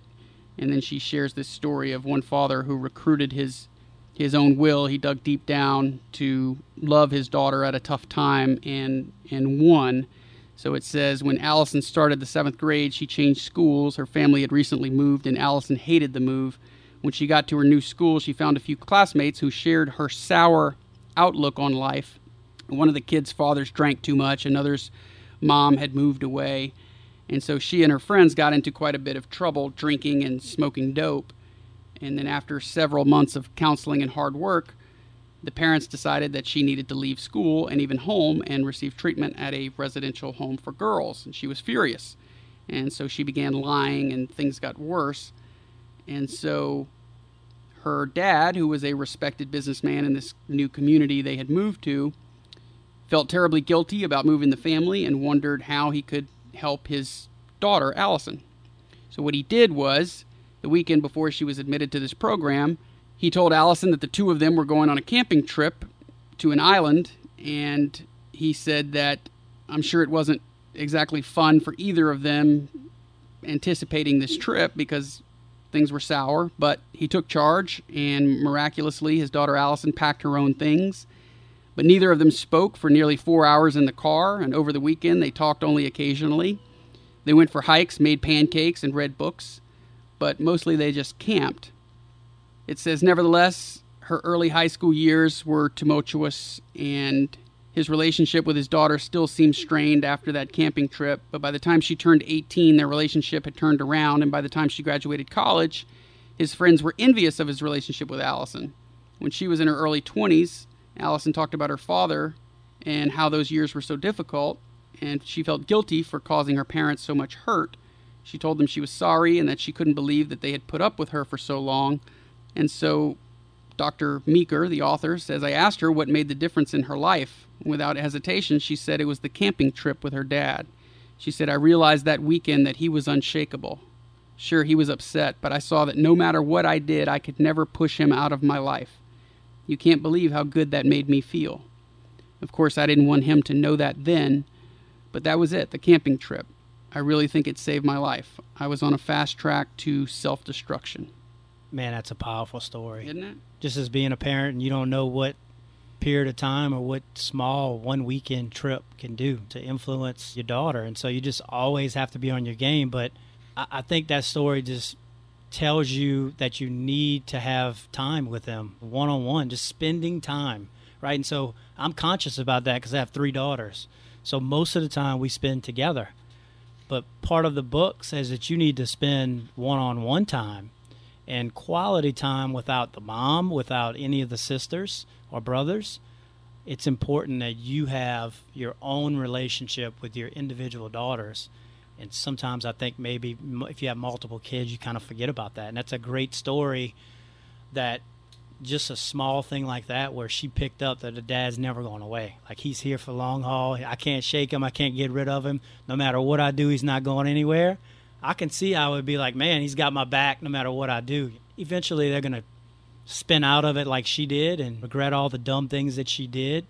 But what if he had not done that? What path would she have gone on? So that's a great story. Yeah, there's a lot of what to do in the book, but it's also helpful to learn what not to do. So, for example, don't comment frequently on how she looks. Don't comment on your own need to diet. I guess, what is the purpose of these don'ts, do you think? I think there's a lot of young girls who have eating disorders, right? Because I think it stems back to wanting to be like the models are in magazines and on TV and on social media. And so they're going to need, if they always have that marketing in their face, they're always going to have that need to be skinny. And so I think a lot of them develop these eating disorders because they're trying to look good in a bathing suit for, whether it's a teenager, for little Johnny or whatever it is. And they create this false sense of I need to look good. And I think little comments that you might make, if you look fat, they'll take that and they'll internalize it and they'll say, man, maybe I am fat, when they might not be. So I think in the book they talk about a couple stories about some kids that were brought in and they had eating disorders, and it was because the parents always talked about weight and always talked about working out. They ended up being really skinny and underweight, but they thought they were fat, and they were always trying to chase looking like the model, which is just not the right thing. So you have to be very careful. Yeah, even saying things that you might think are cute about her butt or her thighs and so on. It says, do not. It will come back to haunt both of you. So never make comments about her physical appearance that way. Don't comment frequently about her clothes. Yes, you should have standards for what she can and can't wear and about makeup, but you don't ever want to communicate to her that appearance is a high priority. Probably my favorite chapter in the book is about teaching your daughter humility. How do you think about teaching your daughter humility, and why is it important? We live in a society where it's all about me, right? It's all about me, and I want to be the prettiest, and I want to be the most athletic, and it's all about social media and posting all these great things. And so to give your daughter self-confidence, you have to teach them humility, right? Like, they're not the most important person in the world. They have to be able to fight through different adversities. And so to gain confidence, you have to have some humility. And so they can't always be thinking that the world surrounds and involves around what they want, right? Yes. And that's hard. She says, in my practice, the happiest girls are always the ones who live with humility. The unhappiest girls are the ones who are most self-indulgent in their pursuit of happiness. But real joy and happiness comes from strong, healthy relationships with family, with their fathers, with friends. But yeah, so much arrogance nowadays. Oh, I just cannot stand it. And it's got to stem somewhat from chasing likes and comments on social media and perfecting their look with filters. And I guess it's up to us to teach them that the world doesn't revolve around them. One of the things she talks about is that when girls are able to manipulate things for their benefit and always get their way, it doesn't make them happy. It makes them neurotic. And you really don't want a daughter who is high in neuroticism. Those people are unlikable. They have trouble getting along at work, keeping a job. They're always stressed and have high anxiety. And you need to, as the man, set that example of poise and composure, and somebody who, when you set down rules that you're going to follow through, when you punish them, you are going to punish them. You can't dole out a punishment and then not have the perseverance or the stamina to stick to that punishment.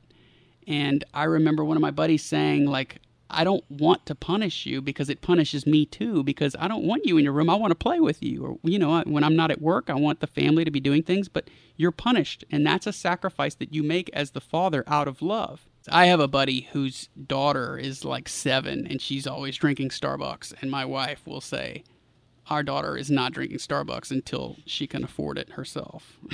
I love that. I think that way too. It's crazy to see young girls with Prada bags and drinking $5 coffees. Yeah, and I think I'm lucky. I have a wife who's very low maintenance, and it really is part of a team, right? It's not just the dads, but you got to have a good partner that kind of values those same kind of values. And she could have a nice purse, and it wouldn't even really matter to her. It's not like she has to have all the newest and greatest clothes out there. She has a lot of humility as well, my wife, and so that's a good, for me personally, to have that, to where mom's not always looking for that Gucci purse or, Prada bag or whatever it is. That sends a wrong message as well. If you're so materialistic, then your kids are seeing everything you're doing, man. It's part of it. Well, of all my buddies who married well, I think you may have married the best. And I told you that when you married. I knew your wife when we were in 5th grade, probably we met, maybe 4th grade. And she was talked about as the girl who was going to be the most beautiful girl in town when she got older. And I say that you married well is because she is humble and just a very sweet person. So you married very well, my friend. I am what they called, I out-punted the coverage, out-kicked the coverage. More so than anybody I know. I didn't want to go that far, but yeah, you did. Oh, man, she's great, and I did get really lucky, thankfully for me. I pursued that like a walk-on, man. I had the walk-on mentality. I had to make sure that she wasn't getting away. So, anything else you want to highlight from the book? No, look, I'm not an expert in this field. I think if you can take anything from me is that, and I'm imperfect, and I always try to get better. So, I read this book, and I thought it was great, and I picked up some things that I could do with my kids, and it's some small things that you're not aware of. I just wanted to share this with as many people as I can. So I routinely buy it for clients and friends of mine who have daughters, because they may take 1 or 2 things from them that may help them out tremendously. I'm definitely not an expert on this subject. I just try to get better every day, and this is one area, trying to be a better dad. Beautiful. The book is Strong Fathers, Strong Daughters, 10 Secrets Every Father Should Know. I'll link to it in the show notes. You can click on that Amazon link and buy it there. It is gold, pure gold. I couldn't put it down, and it's got as many highlights as my Robert Greene Mastery or The Laws of Human Nature, those kind of impactful books that really chart the trajectory of your life in a good, positive way. And golly, I mean, it gives you so many do's and so many don'ts and so many examples that are really powerful. So kudos. Meg Meeker is wow. I can't wait to read some of her other stuff. It's really good. And I appreciate you calling the book to my attention and sending it to me, man, because you're so good about building relationships.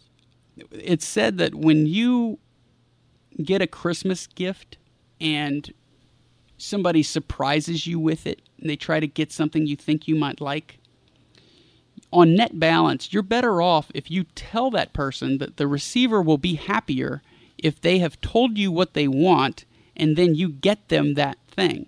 In my case, usually like December 1st, I will tell the wife what I want for Christmas. I will have forgotten what it is that I want when the 25th rolls around and get it, and I will be ecstatic. It does not matter that that person has said what they want.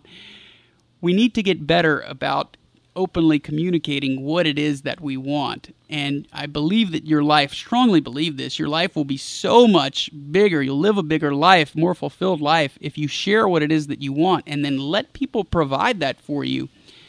Some of us neglect to realize that a lot of people get joy from giving.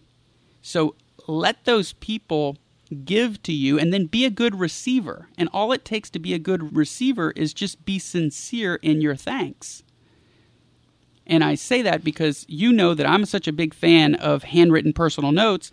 You came and took me to lunch one day a couple months ago, and a few days later, I get a handwritten note in the mail, and I'm like, this is the coolest thing ever. So that's probably why you're on the podcast today, right? I mean, you and I, you're not like, you weren't in my wedding or anything, right? Yeah. We're not that great of friends, but we're becoming great friends, and now you've gotten me this book, so I just really appreciate it, and I value our friendship, man. Yeah, no problem. I truly believe that relationships make you happy, and your relationship with God, your relationship with your family, both immediate and extended, your clients, your coworkers, and then just every person that you ever came in to walked across. You got to build and nurture your relationships, and that to me is what I think is happiness, right? Having a lot of friends. Life is tough, man. Everybody goes through shit.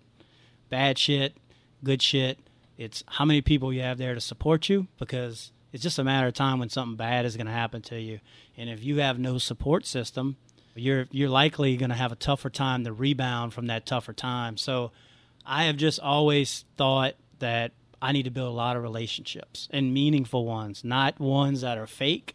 So I wrote that handwritten letter to you because you gave me something. You gave me some financial information and stuff that could help me in our conversation, which it probably at the time you didn't realize how big of an impact it had on me, but it had a huge impact. So I did that, basically say thank you. And so most people these days forget about how powerful a handwritten letter is.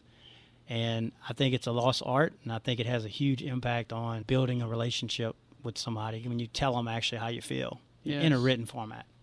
I agree. When you worked as the assistant athletics director at Nicholls State, one of the most interesting part of the jobs, I think, is getting on the schedule the bigger schools for the football team. I know that we played against Georgia and Texas A&M and Arkansas and LSU. How does that work? Who's responsible for scheduling those games with the big schools, and how does that go down?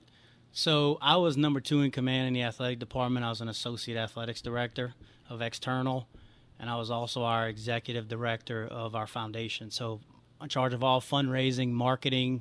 I took on more and more responsibilities. So one of them was scheduling, and the AD gave me free reign to go out and schedule games, right? So it's a big part of our budget to play these football game guarantees, where you would get anywhere from, let's say, $400,000 to $600,000. So you knew that going in. Hey, if I can get Arkansas on the schedule, we're going to get a big payday? Yeah. It's just understood. Correct.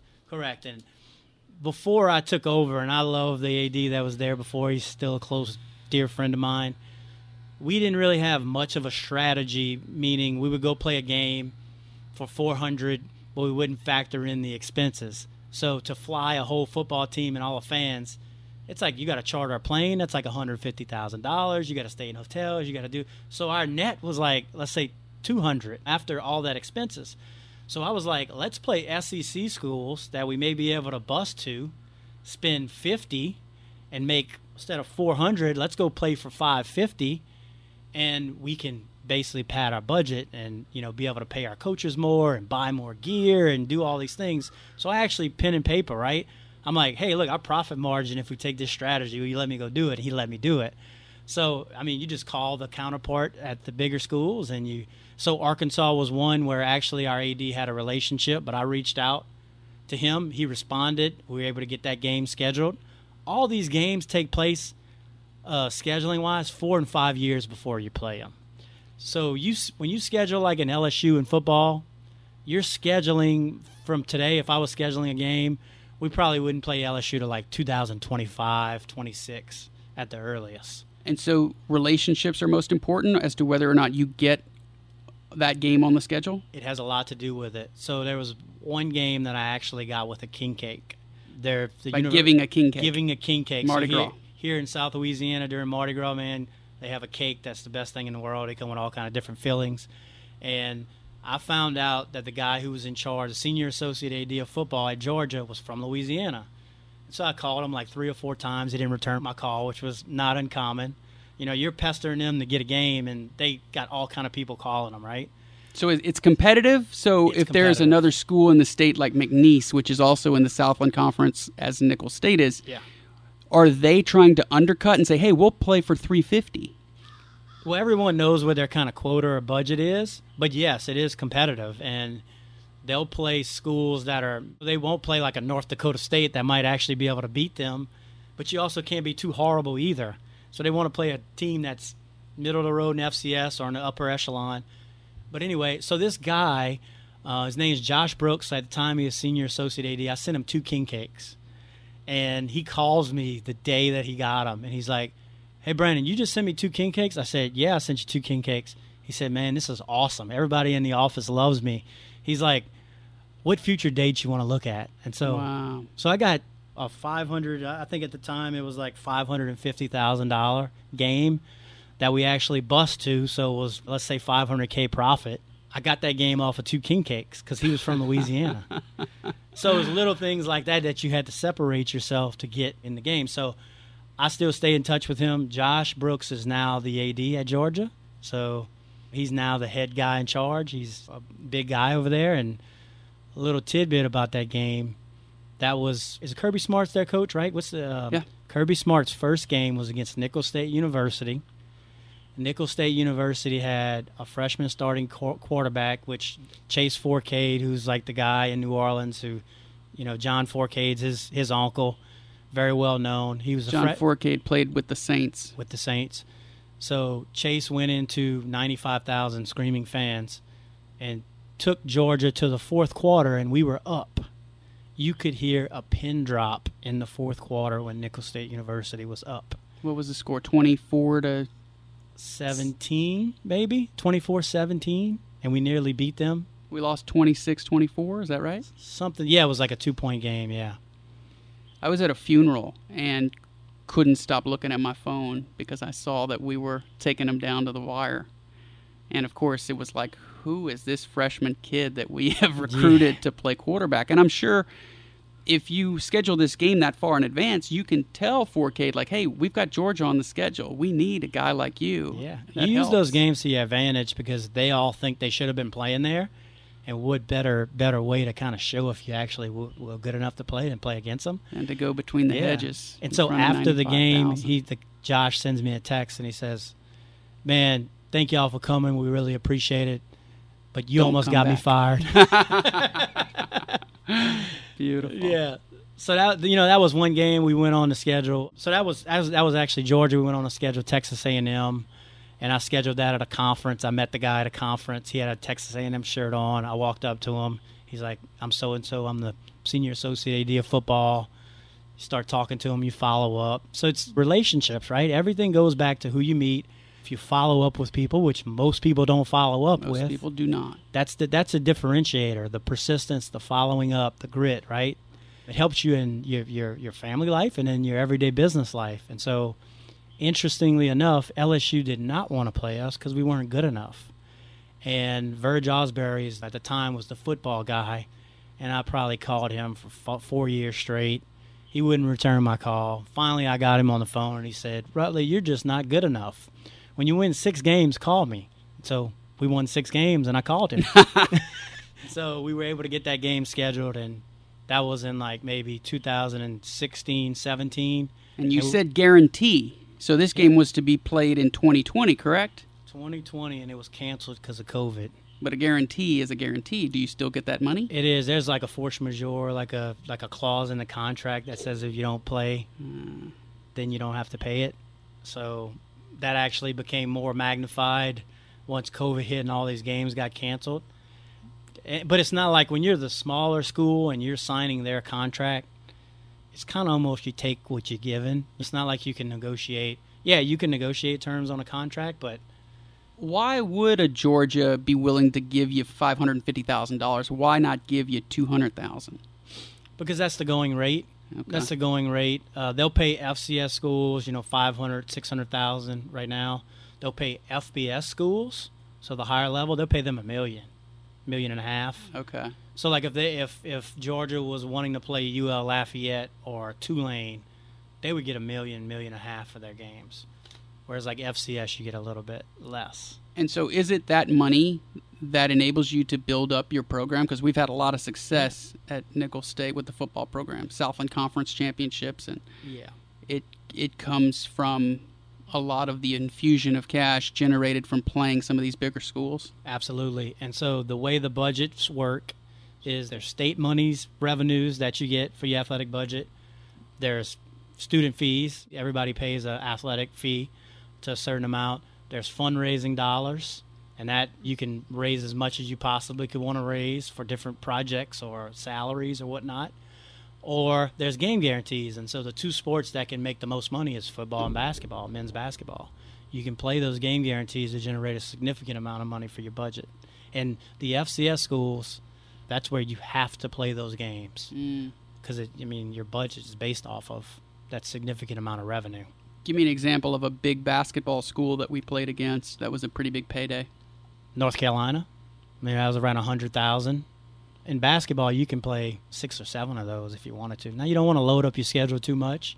You don't want it to affect the morale of the guys, or you don't want to have too many losses. But that's where you can make a lot of revenue, between $75,000 and $100,000 for a game in basketball. Did you bus to North Carolina? No, they flew to North Carolina. We flew there. Also went up to Philadelphia, right? Yeah, we played Villanova. We played Louisville. Just the last couple years. I'm heavily involved in our basketball program as an alumni, and so we stay in touch with the coaches, and we're involved in the team and trying to help them raise money.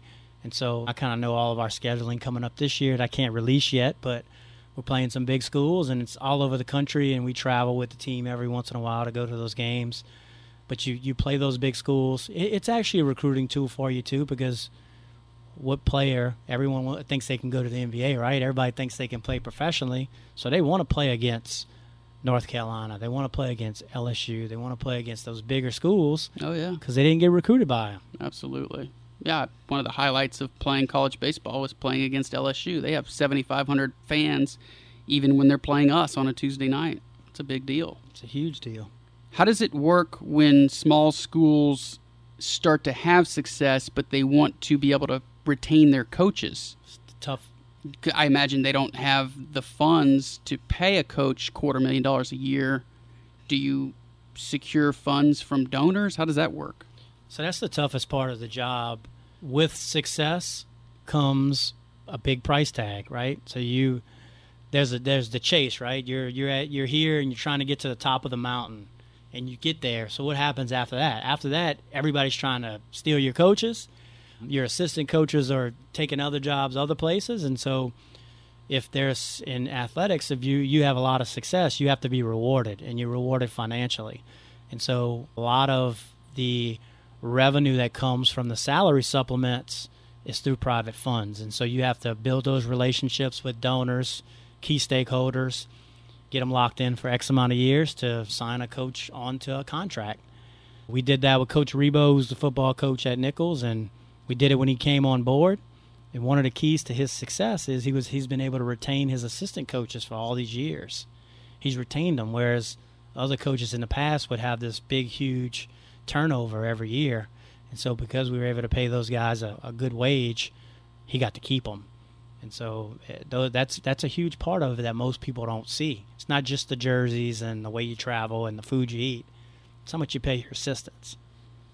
And so that can be supplemented from money raised by going to play Georgia or wealthy alumni. That could be both, right? So you can do it through game guarantees, and you could do it through private funding. So it's a mix. I have a listener question from Tyler Johnson. You dig? He played at Nichols on the Southland Conference Championship team, defensive lineman. He said, in a year when the men's and women's basketball team, softball team, and the football team all won a conference championship or won the conference tournament, which championship run did you enjoy being part of the most? So I'm a basketball guy, right? So I enjoyed the basketball, regular season championship, obviously because I hired the coach who brought in. I enjoyed that as an alumni.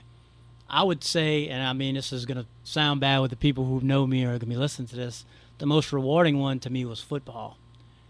And it was because we didn't win a game the year before Coach Rebow started. And 0 games. 0 games. We went 0 for 11? It was 12, I think 0 for 12.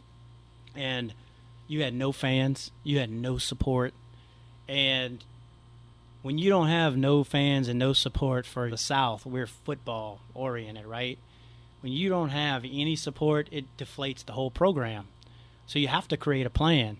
And so we created a plan before Rebow even came on board to fund the program to the median salaries and recruiting budget and just different things that normally we didn't pay too much attention to before. Not that we didn't pay too much attention, but we couldn't afford to. And we said, hey, we're going to do this. And we're going to set this guy up for better than the previous coaches. And we saw that from the beginning, where he won a couple. I think he won 3 games his first year, and then he won 6, and then he moved, or I think it was 4 and then 6, something like that. But he did it, and he did it in a methodical way, and he followed it, and he ultimately won a conference championship. And now I think we're like 3 conference championships into it, and we did it all the way from the bottom, right? And football is 100 and something people. Basketball is 12 players, maybe 15 if you count walk-ons. One game-changing player can go from worst to first. Football takes a whole lot more. And so now when I go to the stadium and there's 10,000 people in the stands, I feel like I was a part of that because we hired him. We gave him some baby steps to get him where he needed to be. And even when I wasn't there, they called me out of the bullpen to help raise money for Rebow to keep him and retain him. So that was a pretty rewarding thing to get a call when you don't even work there anymore to say, hey, man, we need your help. Can you help us raise money to keep this guy? And so I did that. Pro bono? Pro bono, because I just love doing it. But next time, he's going to get a 10% yeah, take. Next time, yeah. You want to do some fun questions? Yeah, let's do it. Social media, net negative or net positive for society? We've talked about this periodically through this conversation. I'm going to say net negative. And I'm going to say it because there's some psychological, subliminal things that we just don't know that are being caused. If you ever watch The Social Dilemma on Netflix, it kind of goes into how we're just being psychologically trained to do certain things, and just a lot of negative things come from social media. There is some positives. Obviously, the business world has become more connected, and you can find out who people are through LinkedIn and whatnot, but I'd say overall it's negative. Is not wanting something just as good as having it? By the way, I noticed the micro-facial expression you made when I asked that question. Were you hoping that I wouldn't ask that question? I was. I was. You were hoping that I wouldn't? Yeah, I don't want to answer that question. I'm joking. So you had to expect it. I'm all about the chase. Being a regular listener. Yeah, I know you asked that question a lot, and it's a confusing question. But I'm all about the chase, right? And I think you always need something to chase. So I'm going to say not having it, I guess.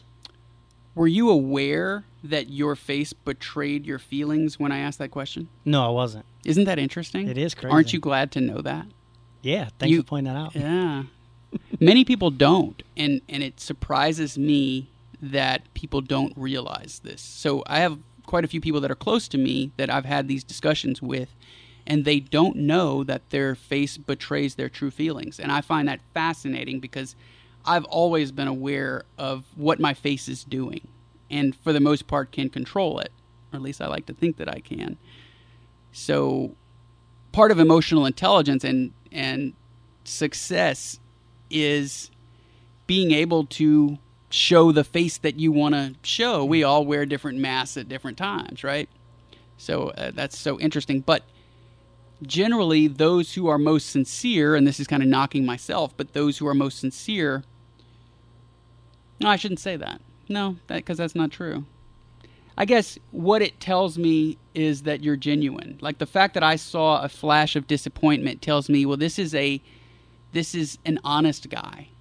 Even though you didn't know, I mean, it was ever so slight, but I see these sort of things in slow motion because I don't know, maybe it's because I'm a good listener, but I pay attention to those things. It's fascinating, right? Yeah. I think I'm going to cut what I just said, but that will be helpful for you to know in the future. It was like, is not wanting something just as good as having? And you went, it was like ever so subtle. And when I pay attention to that most is when I share good news with friends, because you want to know who's happy for you and who's not. That is so important. And I've cut people in the last 6 years since I retired because they were jealous and resentful of me, not happy for me. Fascinating. If you could spend 2 weeks anywhere in the world and money's not an object, where would you go? I think I would hire you to tour me through Europe. That's a good idea. Eastern Europe, because I know that's where your expertise lies and the place that you like the most. And I like history a lot, and I love going to exotic beaches and whatnot. But I would like to tour that area and see how it's. You always say it's timeless. It's like still like it's stuck back in the day. And what better way to see it than have someone who's done it a bunch. Yeah, because I'm giving up 7-8 days of my life, I do charge a lot for that. But I've done it with a few groups, and it is so amazing. And I hate to hype things up because it's me. But even if it's not me, if you can find someone who knows the area to give you a personalized tour, there's not a cooler experience that you could have in this world just because of the uniqueness of that area and the history and the communism and the polarity between the sexes and the cobblestone and the cathedrals and the Gothic architecture and the churches that were built in the 14th century. It's just incredible. The trains, the language, the older people not liking the fact that you're there. Our parents couldn't go to that part of the world. It was behind the Iron Curtain. I cannot emphasize enough how much that we need to visit that area because I'm afraid it's going to be westernized soon. So that would be where I would want to go for a couple weeks. Good choice. Yeah. And I'm talking about Vienna, Budapest, Prague, Bratislava, potentially Bucharest, which is in Romania. So most of those cities I just mentioned are considered Central Europe, but it's Central Eastern Europe. Highly, highly recommend it. And it's affordable. You're a Jeopardy contestant. You get to choose the category for Final Jeopardy. What category are you choosing? Something sports related. Okay. Let's say you're a contestant on Jeopardy, and as you enter Final Jeopardy, all 3 contestants are tied with $10,000. The Final Jeopardy question is NCAA sports. How much are you wagering? I'm going all in. I'm all in on that question. If the Saints play 16 games this year, how many games will they win? That's a really good question. Who's the quarterback? It looks like it's going to be Winston. That's a tough question. I'm going to go ahead and say 9 games and squeak into the playoffs as maybe a wild card. I'm just not as confident in, not that Jameis is not, he's had some stats and he's done well. It's going to be interesting to see how we've had Drew Brees for so long, how the team is going to rally around Jameis or Taysom or whoever's the starting quarterback. I think we just having Brees there is just been that crutch, man. Like even if he wasn't fully healthy or it looked like his arm was going to be weaker. We still won because it was Drew Brees at center. You know, I mean, it's a huge amount of confidence. So I'm going to say 9 games. I hope 11, but I'm saying 9. Okay, so it's Final Jeopardy, and all 3 of you have $10,000, and the winner won't be announced for 6 months when the season is over. And the Final Jeopardy question is, how many games will the Saints win this year in 2021 should they play a full 16-game schedule? Well, your answer is going to be 9. How much of the 10,000 are you wagering? Man, that's a tough question. Because I think they have the defense and the offensive line and the running backs to be an 11-win season, 11, maybe 12. But the uncertainty of the quarterback, I'm thinking on a question like that where I'm just uncertain, maybe half of it, say 5,000.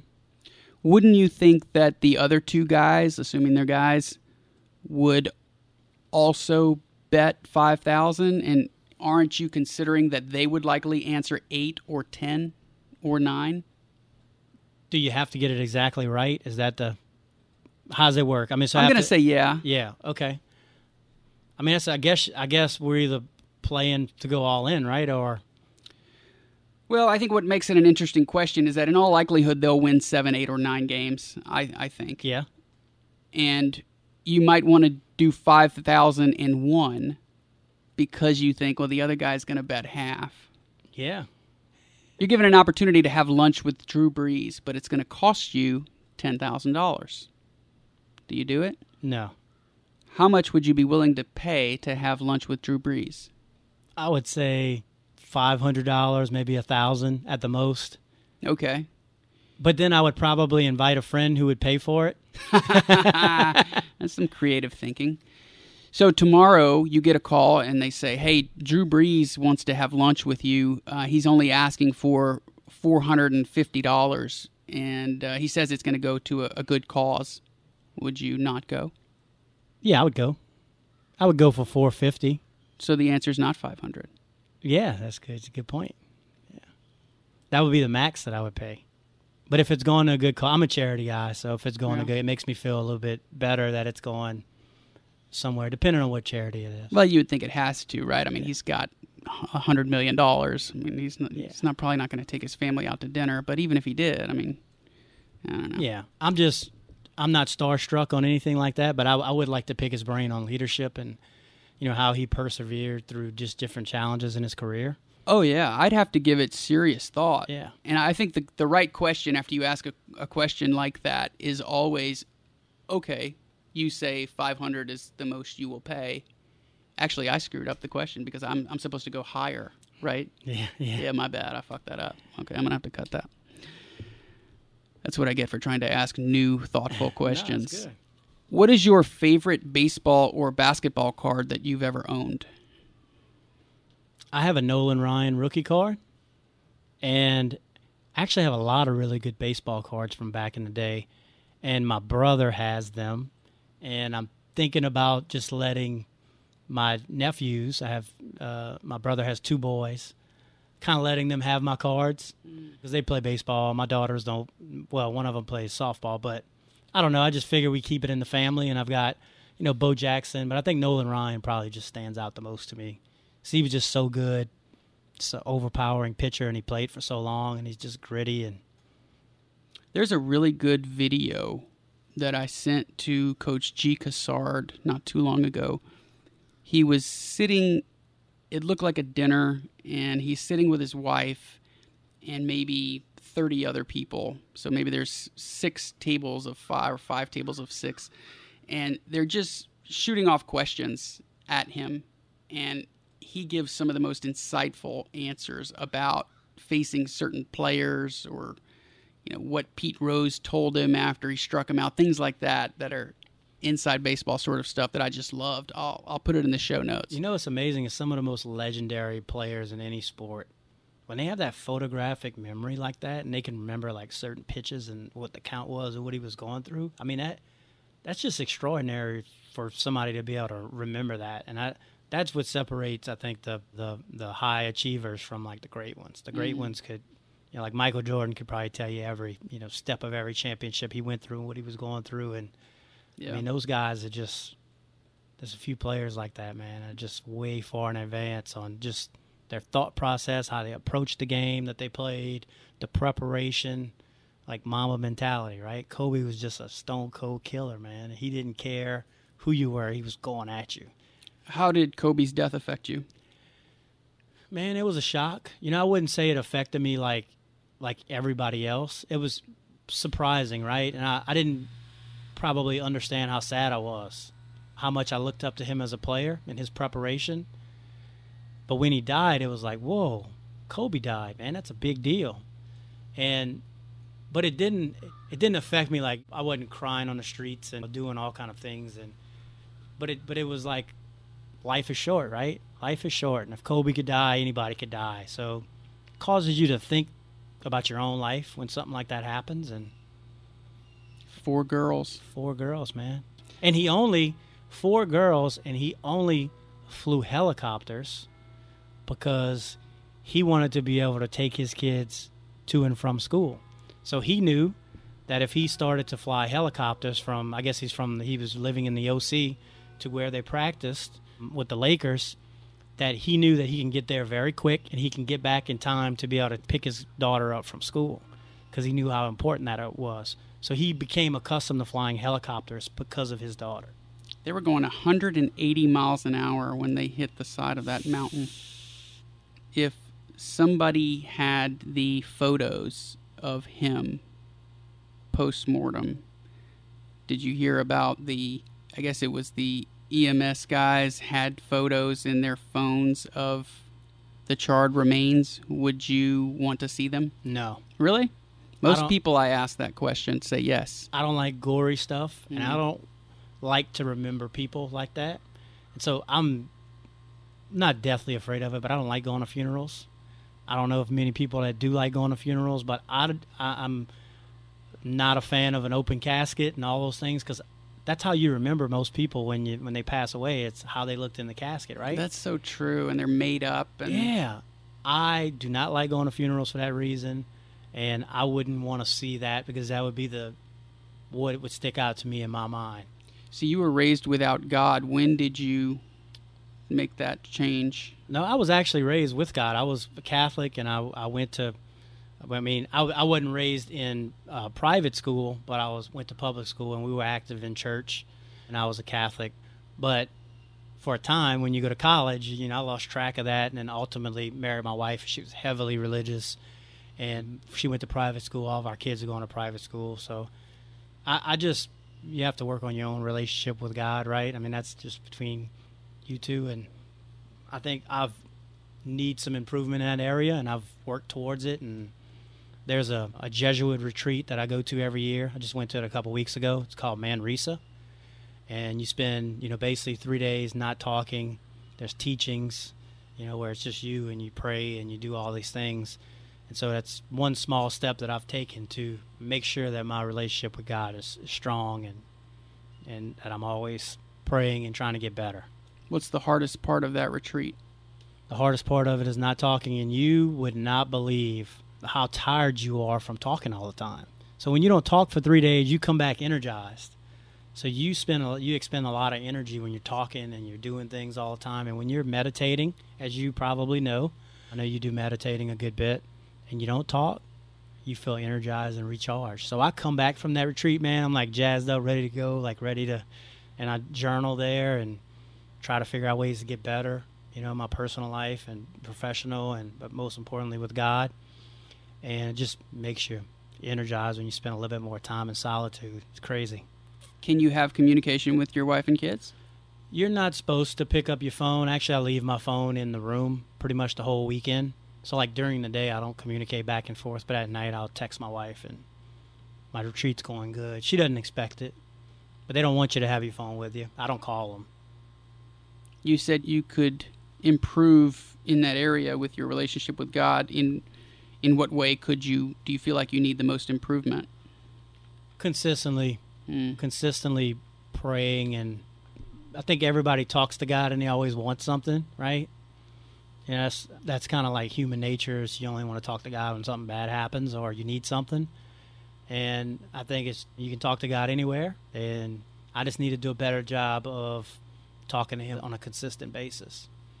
And just gratitude, right? I think when you look at what you don't have and look at all the problems, certain people are unhappy in their lives because they view life as what I don't have or what others have and I want, as opposed to looking at it from a lens of gratitude. Look at all the things that I have, man. I have a great family, a beautiful wife, 3 great kids, a great job, a lot of friends. So if you switch your mentality and think about all the things that you do have and talk to God in a thankful way, I think that's meaningful. Absolutely. First person that comes to mind when I say funniest man alive. Chappelle. Are you going to see him in September? He's coming to New Orleans. Is he? No, probably not. With the whole COVID thing and everything, I probably won't be out in many, public gatherings like that. But I would like to see him perform personally, not just on HBO or Netflix. Yeah, I think he's one of those people, like, one day we'll say, well, did you ever get to see him while he was alive? Like the Kobe or the Beatles or whoever. That's a good point. Are you going? Yes. I think it's September 4th. My brother is taking me. Awesome. Yeah.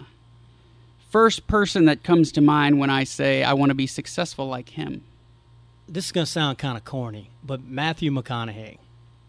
And not because he's an actor and because he's good looking and all those things, but I think he has a great outlook on life. And I can relate to him because he has a quote that he says. He spoke to, I think he won the Oscars or something, and he was talking about how grateful he is, right? So I always try to be grateful. And something that stuck out with me that he said, there are 3 things to my account that I need each day. One of them is something to look up to, another is something to look forward to, and another is someone to chase. And so he talks about how someone asked him who was his hero, and his hero is 10 years from now. Him? Yes, his own self.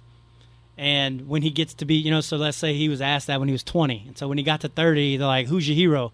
Well, my hero is when I'm 40. And so if you always try to get better and better every day, you're never going to catch that guy. You're never going to catch your hero.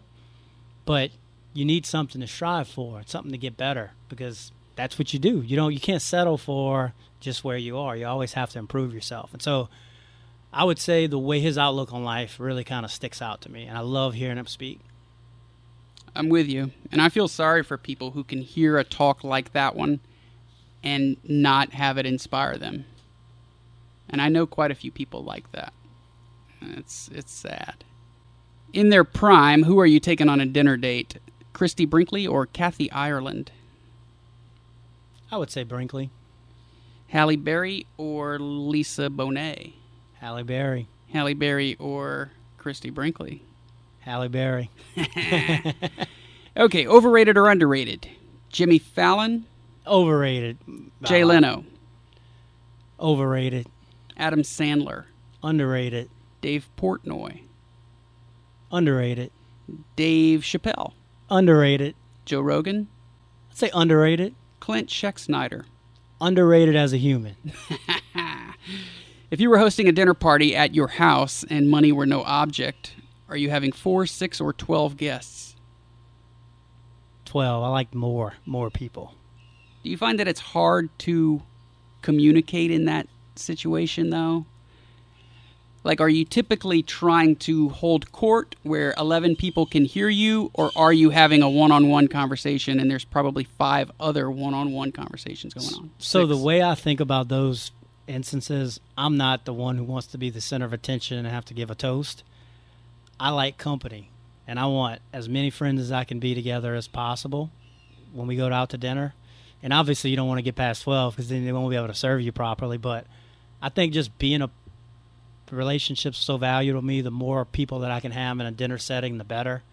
And those times always stick out to me. Yeah, I mean, it's great to go have 4 friends or 6, and if you want to have an intelligent conversation, obviously you want to have a smaller party, but I'm all about having a gathering with a lot of people. Did relationships keep you in Louisiana? And did you realize that you would be staying in Louisiana long term when you decided to go the athletics administration route?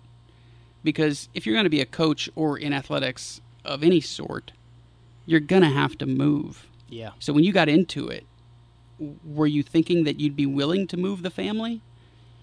So when my wife and I first got together, it was right before I started at Nichols, and we never really had to talk as far as... Started the job working at Nichols? Yeah, so before I started working at Nichols, me and my wife got together, we got married, and then I started at Nichols after that, okay? So I wanted to obviously move up in my career, and we never had the talk of, would you be willing to move?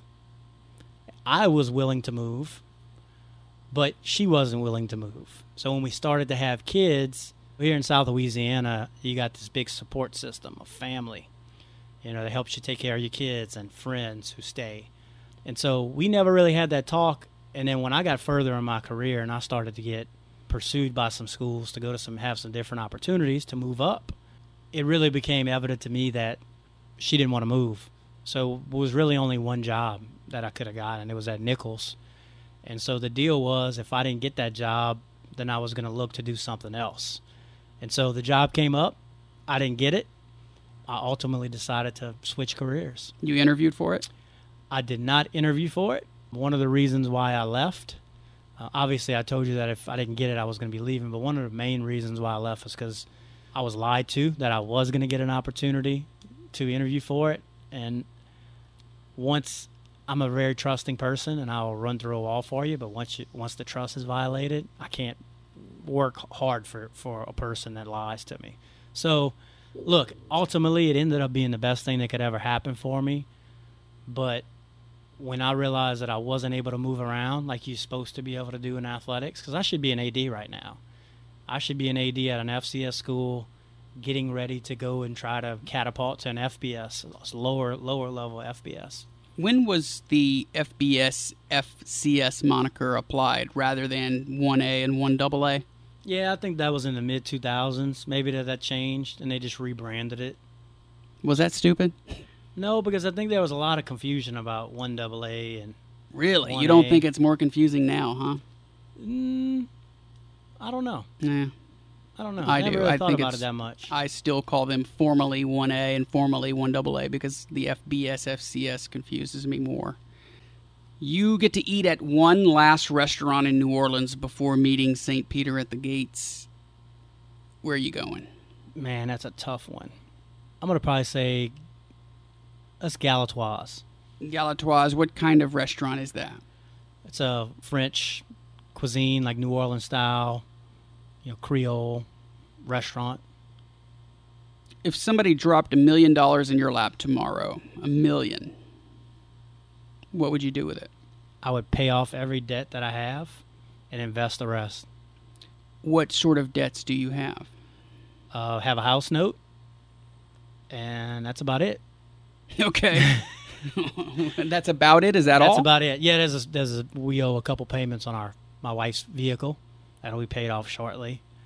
So I would pay that off, but it's not anything to speak of. We don't have any, I don't have any credit card debt.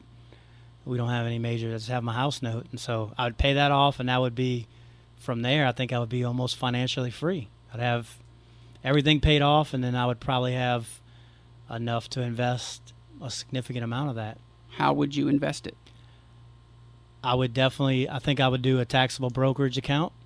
So that way I'd have the flexibility to be able to peel that money out for the short term, but I would get into real estate investing, and I'm just not sure what direction. I don't have any real estate holdings right now outside of my house, but it's kind of the next step for me is, do I get a commercial property? Do I get a residential? Is that residential single family, or is it a duplex or whatever it is? So I would say short term I would invest it in a taxable brokerage, but I would probably look to start diversifying my portfolio into some real estate holdings. Okay. So that's roughly, I assume, $750. You didn't mention the $529 that you have for your daughters. Would you contribute to those with that $750,000? I would. Now that you bring that back up to me, I would. Okay. I would need to think about that and calculate. I know what I'm going to need for them, roughly. You do? Yeah. How much? So I think it's going to be about, if they go to Nichols, it'll be about $20,000 a year, $15,000 to $20,000 if you include living. Now look, that's my daughter's 10, so that's 8 years. So I'm going to need roughly 80,000 or so for her, and probably 90 for the middle one and a little bit more for the younger one. So I would have to backtrack and formulate how much I would need to put in each of those 529s to get to that end goal. And I would probably, now that you bring it up, I would do that. Okay, so then you have 600 left, let's say, Okay. just to use round numbers. You said you want to invest in a taxable brokerage account, which would be like pretty much any brokerage, Fidelity, TD Ameritrade, Vanguard. Are you buying index funds? Yeah, VTSAX. Okay. Keeping it And- simple. Okay, so let's say, 300 of that 600 you put in VTSAX, and then you buy one real estate property or three or two? I don't think I want to get crazy with it. We have in common friends that just leveraging everything, and I don't ever want to get to that point. I want to get to maybe let's say $1 million overall by the time I'm finished with it. To be able to have maybe I don't know how many properties. Depends, obviously, if I get into commercial or if I get into residential, a lot's going to tell how many properties that I have. I think I would want to diversify my portfolio and just having some residual income. Single family homes, you'd be a landlord managing the properties yourself? Probably, yeah. Okay. Probably. You tweeted recently that if you could go back in time to 2016, you would buy 100 Bitcoin. Let's say you had done that. Or you could go back in time, make that transaction, and then you're back here today. Would you hodl all of it, or would you sell some of it? I think I would sell some of it, even though I believe there's a huge upside. So I have, say, about 5% of my portfolio is Bitcoin. Right now? Yeah, right now. Oh, good for you. Yeah, so I have some Bitcoin, and When did you buy it? October of last year.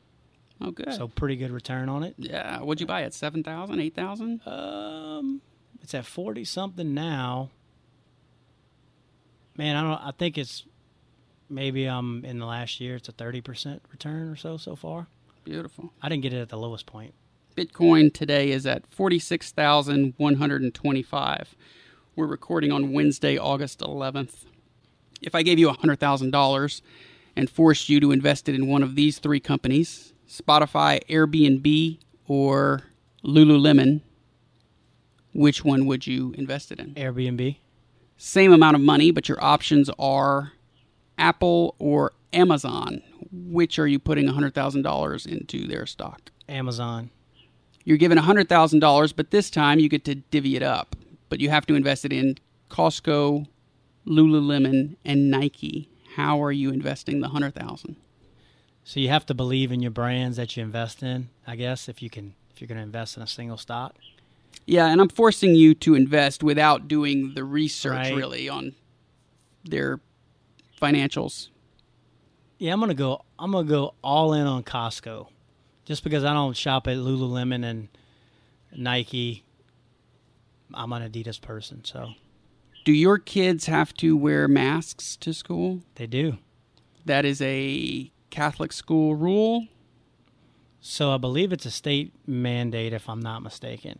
I'm pretty sure it's a state mandate. If not, it's definitely coming down from the school systems. Okay. Yeah, they all have to wear masks. And how do you feel about that?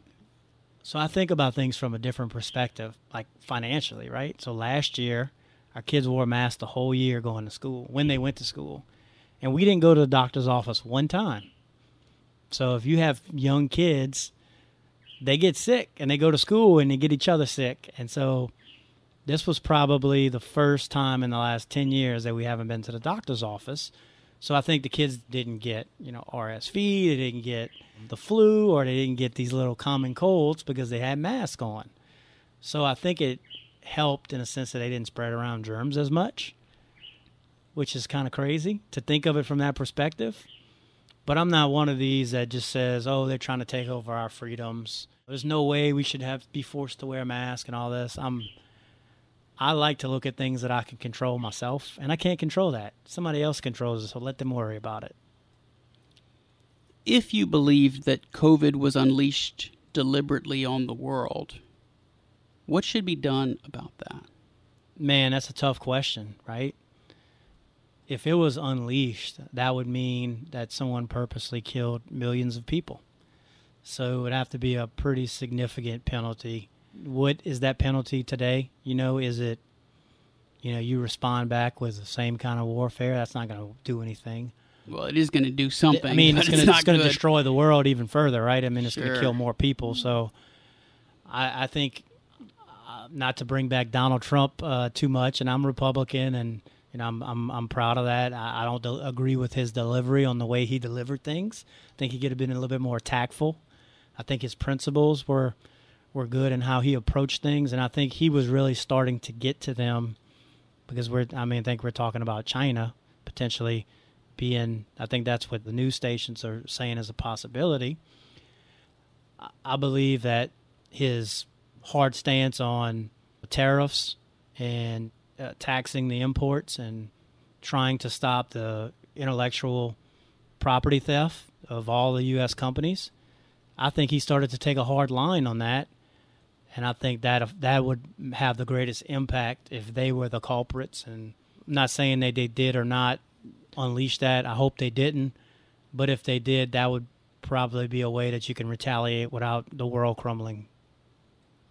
You had no problem sharing that you were Republican. You live in a heavily red state. Yeah. I would imagine that Democrats would feel the same way if we were in a small town in upstate New York saying, I'm a Democrat. I find that so interesting. If you were a business person in Houston, I don't think you would have said that. Right. For fear of alienating half of your customers. But you're probably fully aware that 99% of your customers are also Republican. Well, I mean, I have clients, all over the country in different areas, and that's not saying that I don't understand. Like, I'm more understanding of where Democrats are coming from, right? But it's not you, it's them that you would be concerned about. Right. So not understanding where you're coming from. Correct. And that's if they don't want to do business with me because of my political beliefs, but that's not something that in business that they always tell you in business to never talk about, politics or religion, right? That's like 2 no-nos. You learn that on the first day of sales school. That's not something that I ever talk about with my clients. And yeah, maybe me saying that on a podcast, but I'm not in fear of losing a client over the fact that I'm a Republican. It doesn't mean that I'm marching on the Capitol or anything crazy like that. It just means that I'm a fiscally conservative person. I don't believe we should spend beyond our means. And I think that we're spending money now in this country without knowing the full consequences of what's going to happen, 20, 30 years from now. My grandparents are Democrats, and most of Louisiana back in the day was like 80 or 90% Democrats. And so that's flip-flopped over the last 50 or so years. So I still have some of those values, but I would just say I'm a fiscally conservative person. And that's just the heart. I believe in free enterprise and free trade and less restrictions. And in my opinion, when you give business the ability to prosper, so less taxes on them, they will create more jobs, they will buy more goods and services, and people will have a better living wage. If you tax them more and you hamstring their growth, then that's going to have a negative effect on the average person. I think that our way out of any poverty type of situation is through the ability to have a good job and the ability to earn a livable wage. And I think if you hamstring businesses, that goes against what you're actually trying to do. I don't believe you should give somebody something because just give them without having to work for it, because I don't think they will appreciate it as much as if they actually worked for it. Do you have a favorite book? I read all John Gordon. I don't know if you ever heard of John Gordon. Sure. I read all of his books. The first one that I started off with was The Energy Bus, and that one's a very simple read, and it's basically this guy's down in the dumps. His car broke down, so he had to get on his bus, and the bus driver lady was bubbly personality, always happy, and once his car was fixed, instead of driving his car to work, he continued to get on the bus because this lady would have a different outlook and positive outlook on life. So it's just a very simple read. It basically tells you to be appreciative of everything and value the things you have. Look at life through a different lens. Don't look at it from everything going wrong. Be more appreciative then. because you were involved with athletics at Nicholls State and they had the passing academy there every year that the Manning brothers host, did you get to have some interaction with those guys? Yeah, I've had a chance to meet Peyton, Eli, John Gruden was probably the best, most intense guy that I had a chance to meet. All of those, it's all of the top high school quarterbacks in the country that go to their universities. They are camp counselors, for this thing. So, like just Matt Barkley, Andrew Luck, like all of those guys came through there, and you just had a chance to interact with them, and they're all young people, man. And before you know it, they're in the NFL and they're getting paid millions and millions of dollars to play a sport. So it was interesting. I don't really get starstruck like most people, just because I was always in that environment, and I wasn't like, oh, there's Peyton Manning. I'd be like, hey, what's up, Peyton? Do you think part of that is the fact that you're a 5'9" white guy that played basketball, and you probably know deep down that had you been born 6'3", 6'4", that you could be just as good as many of those guys at your respective sport? Yeah, I mean, I think about that sometimes, and what if I was born taller? Yeah, because I had the mindset, right, and that's like 90% of the battle, right? Because you have some people who are the most talented people in the world that just don't have the work ethic.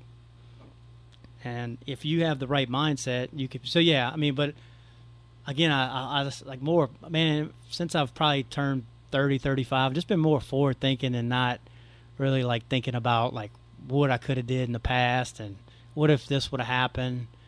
I'm more of like, hey man, let me try to get, better for the future, and I don't know, just a different. Yeah, it reminds me of the old adage that is, we all have two lives, and the second one starts when you realize that you only get one. Yeah. That's what I'm reminded of when you say that. I always pick older people's brains, and I say older people, I don't mean anything bad about people that are in their 50s, 60s, and 70s, but they have a different outlook on life because they're on the backside, right? And so I always pick their brains like, man, what would you do differently? Every single one of them says, I would spend more time with my family and less time at work.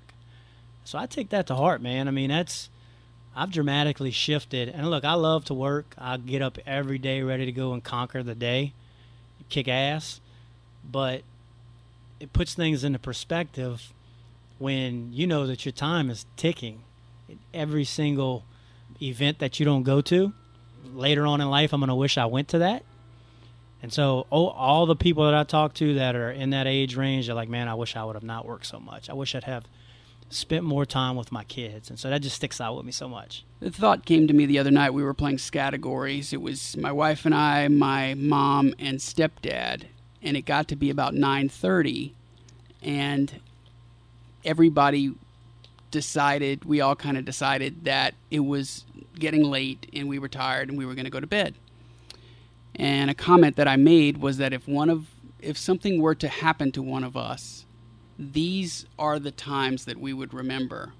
And isn't it interesting that something we do every day, go to bed, is something we're opting for instead of continuing to play this game, which is pretty fun. It's not like we're working on a difficult task or running when coach says to run and you don't know when you're going to stop. So I find it fascinating how often we opt for 30 minutes more of sleep instead of doing something that's fun. But that's how it goes sometimes, and Scattergories, of course, requires some mental energy expenditure. So there's that too. Yeah, you bring it up every once in a while on your podcast, but living in the present state, right? Like enjoying the times that you have.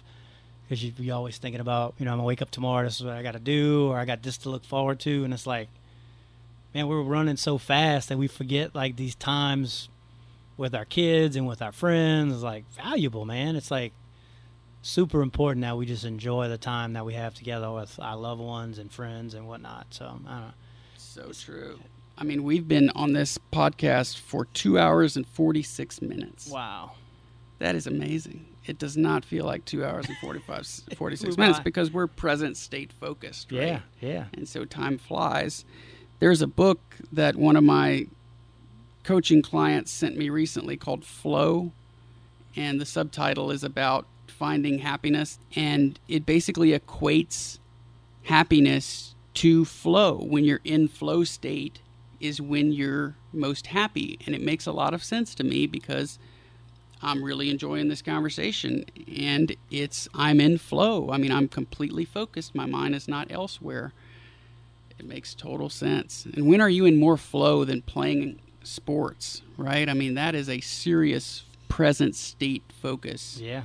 And I think that speaks to why guys like Michael Jordan, LeBron James can have a photographic memory for particular games and situations, because they're so intensely focused on what's happening at that time that it sticks with you. And something else before we cut out I thought was worth mentioning is you mentioned being a walk-on several times. I myself was a walk-on. Friends of ours, Matt Ory, Shane Bodian, who you mentioned. I had lunch with Jason Lasada recently. He was a walk-on, very successful guy. Dustin Marlborough.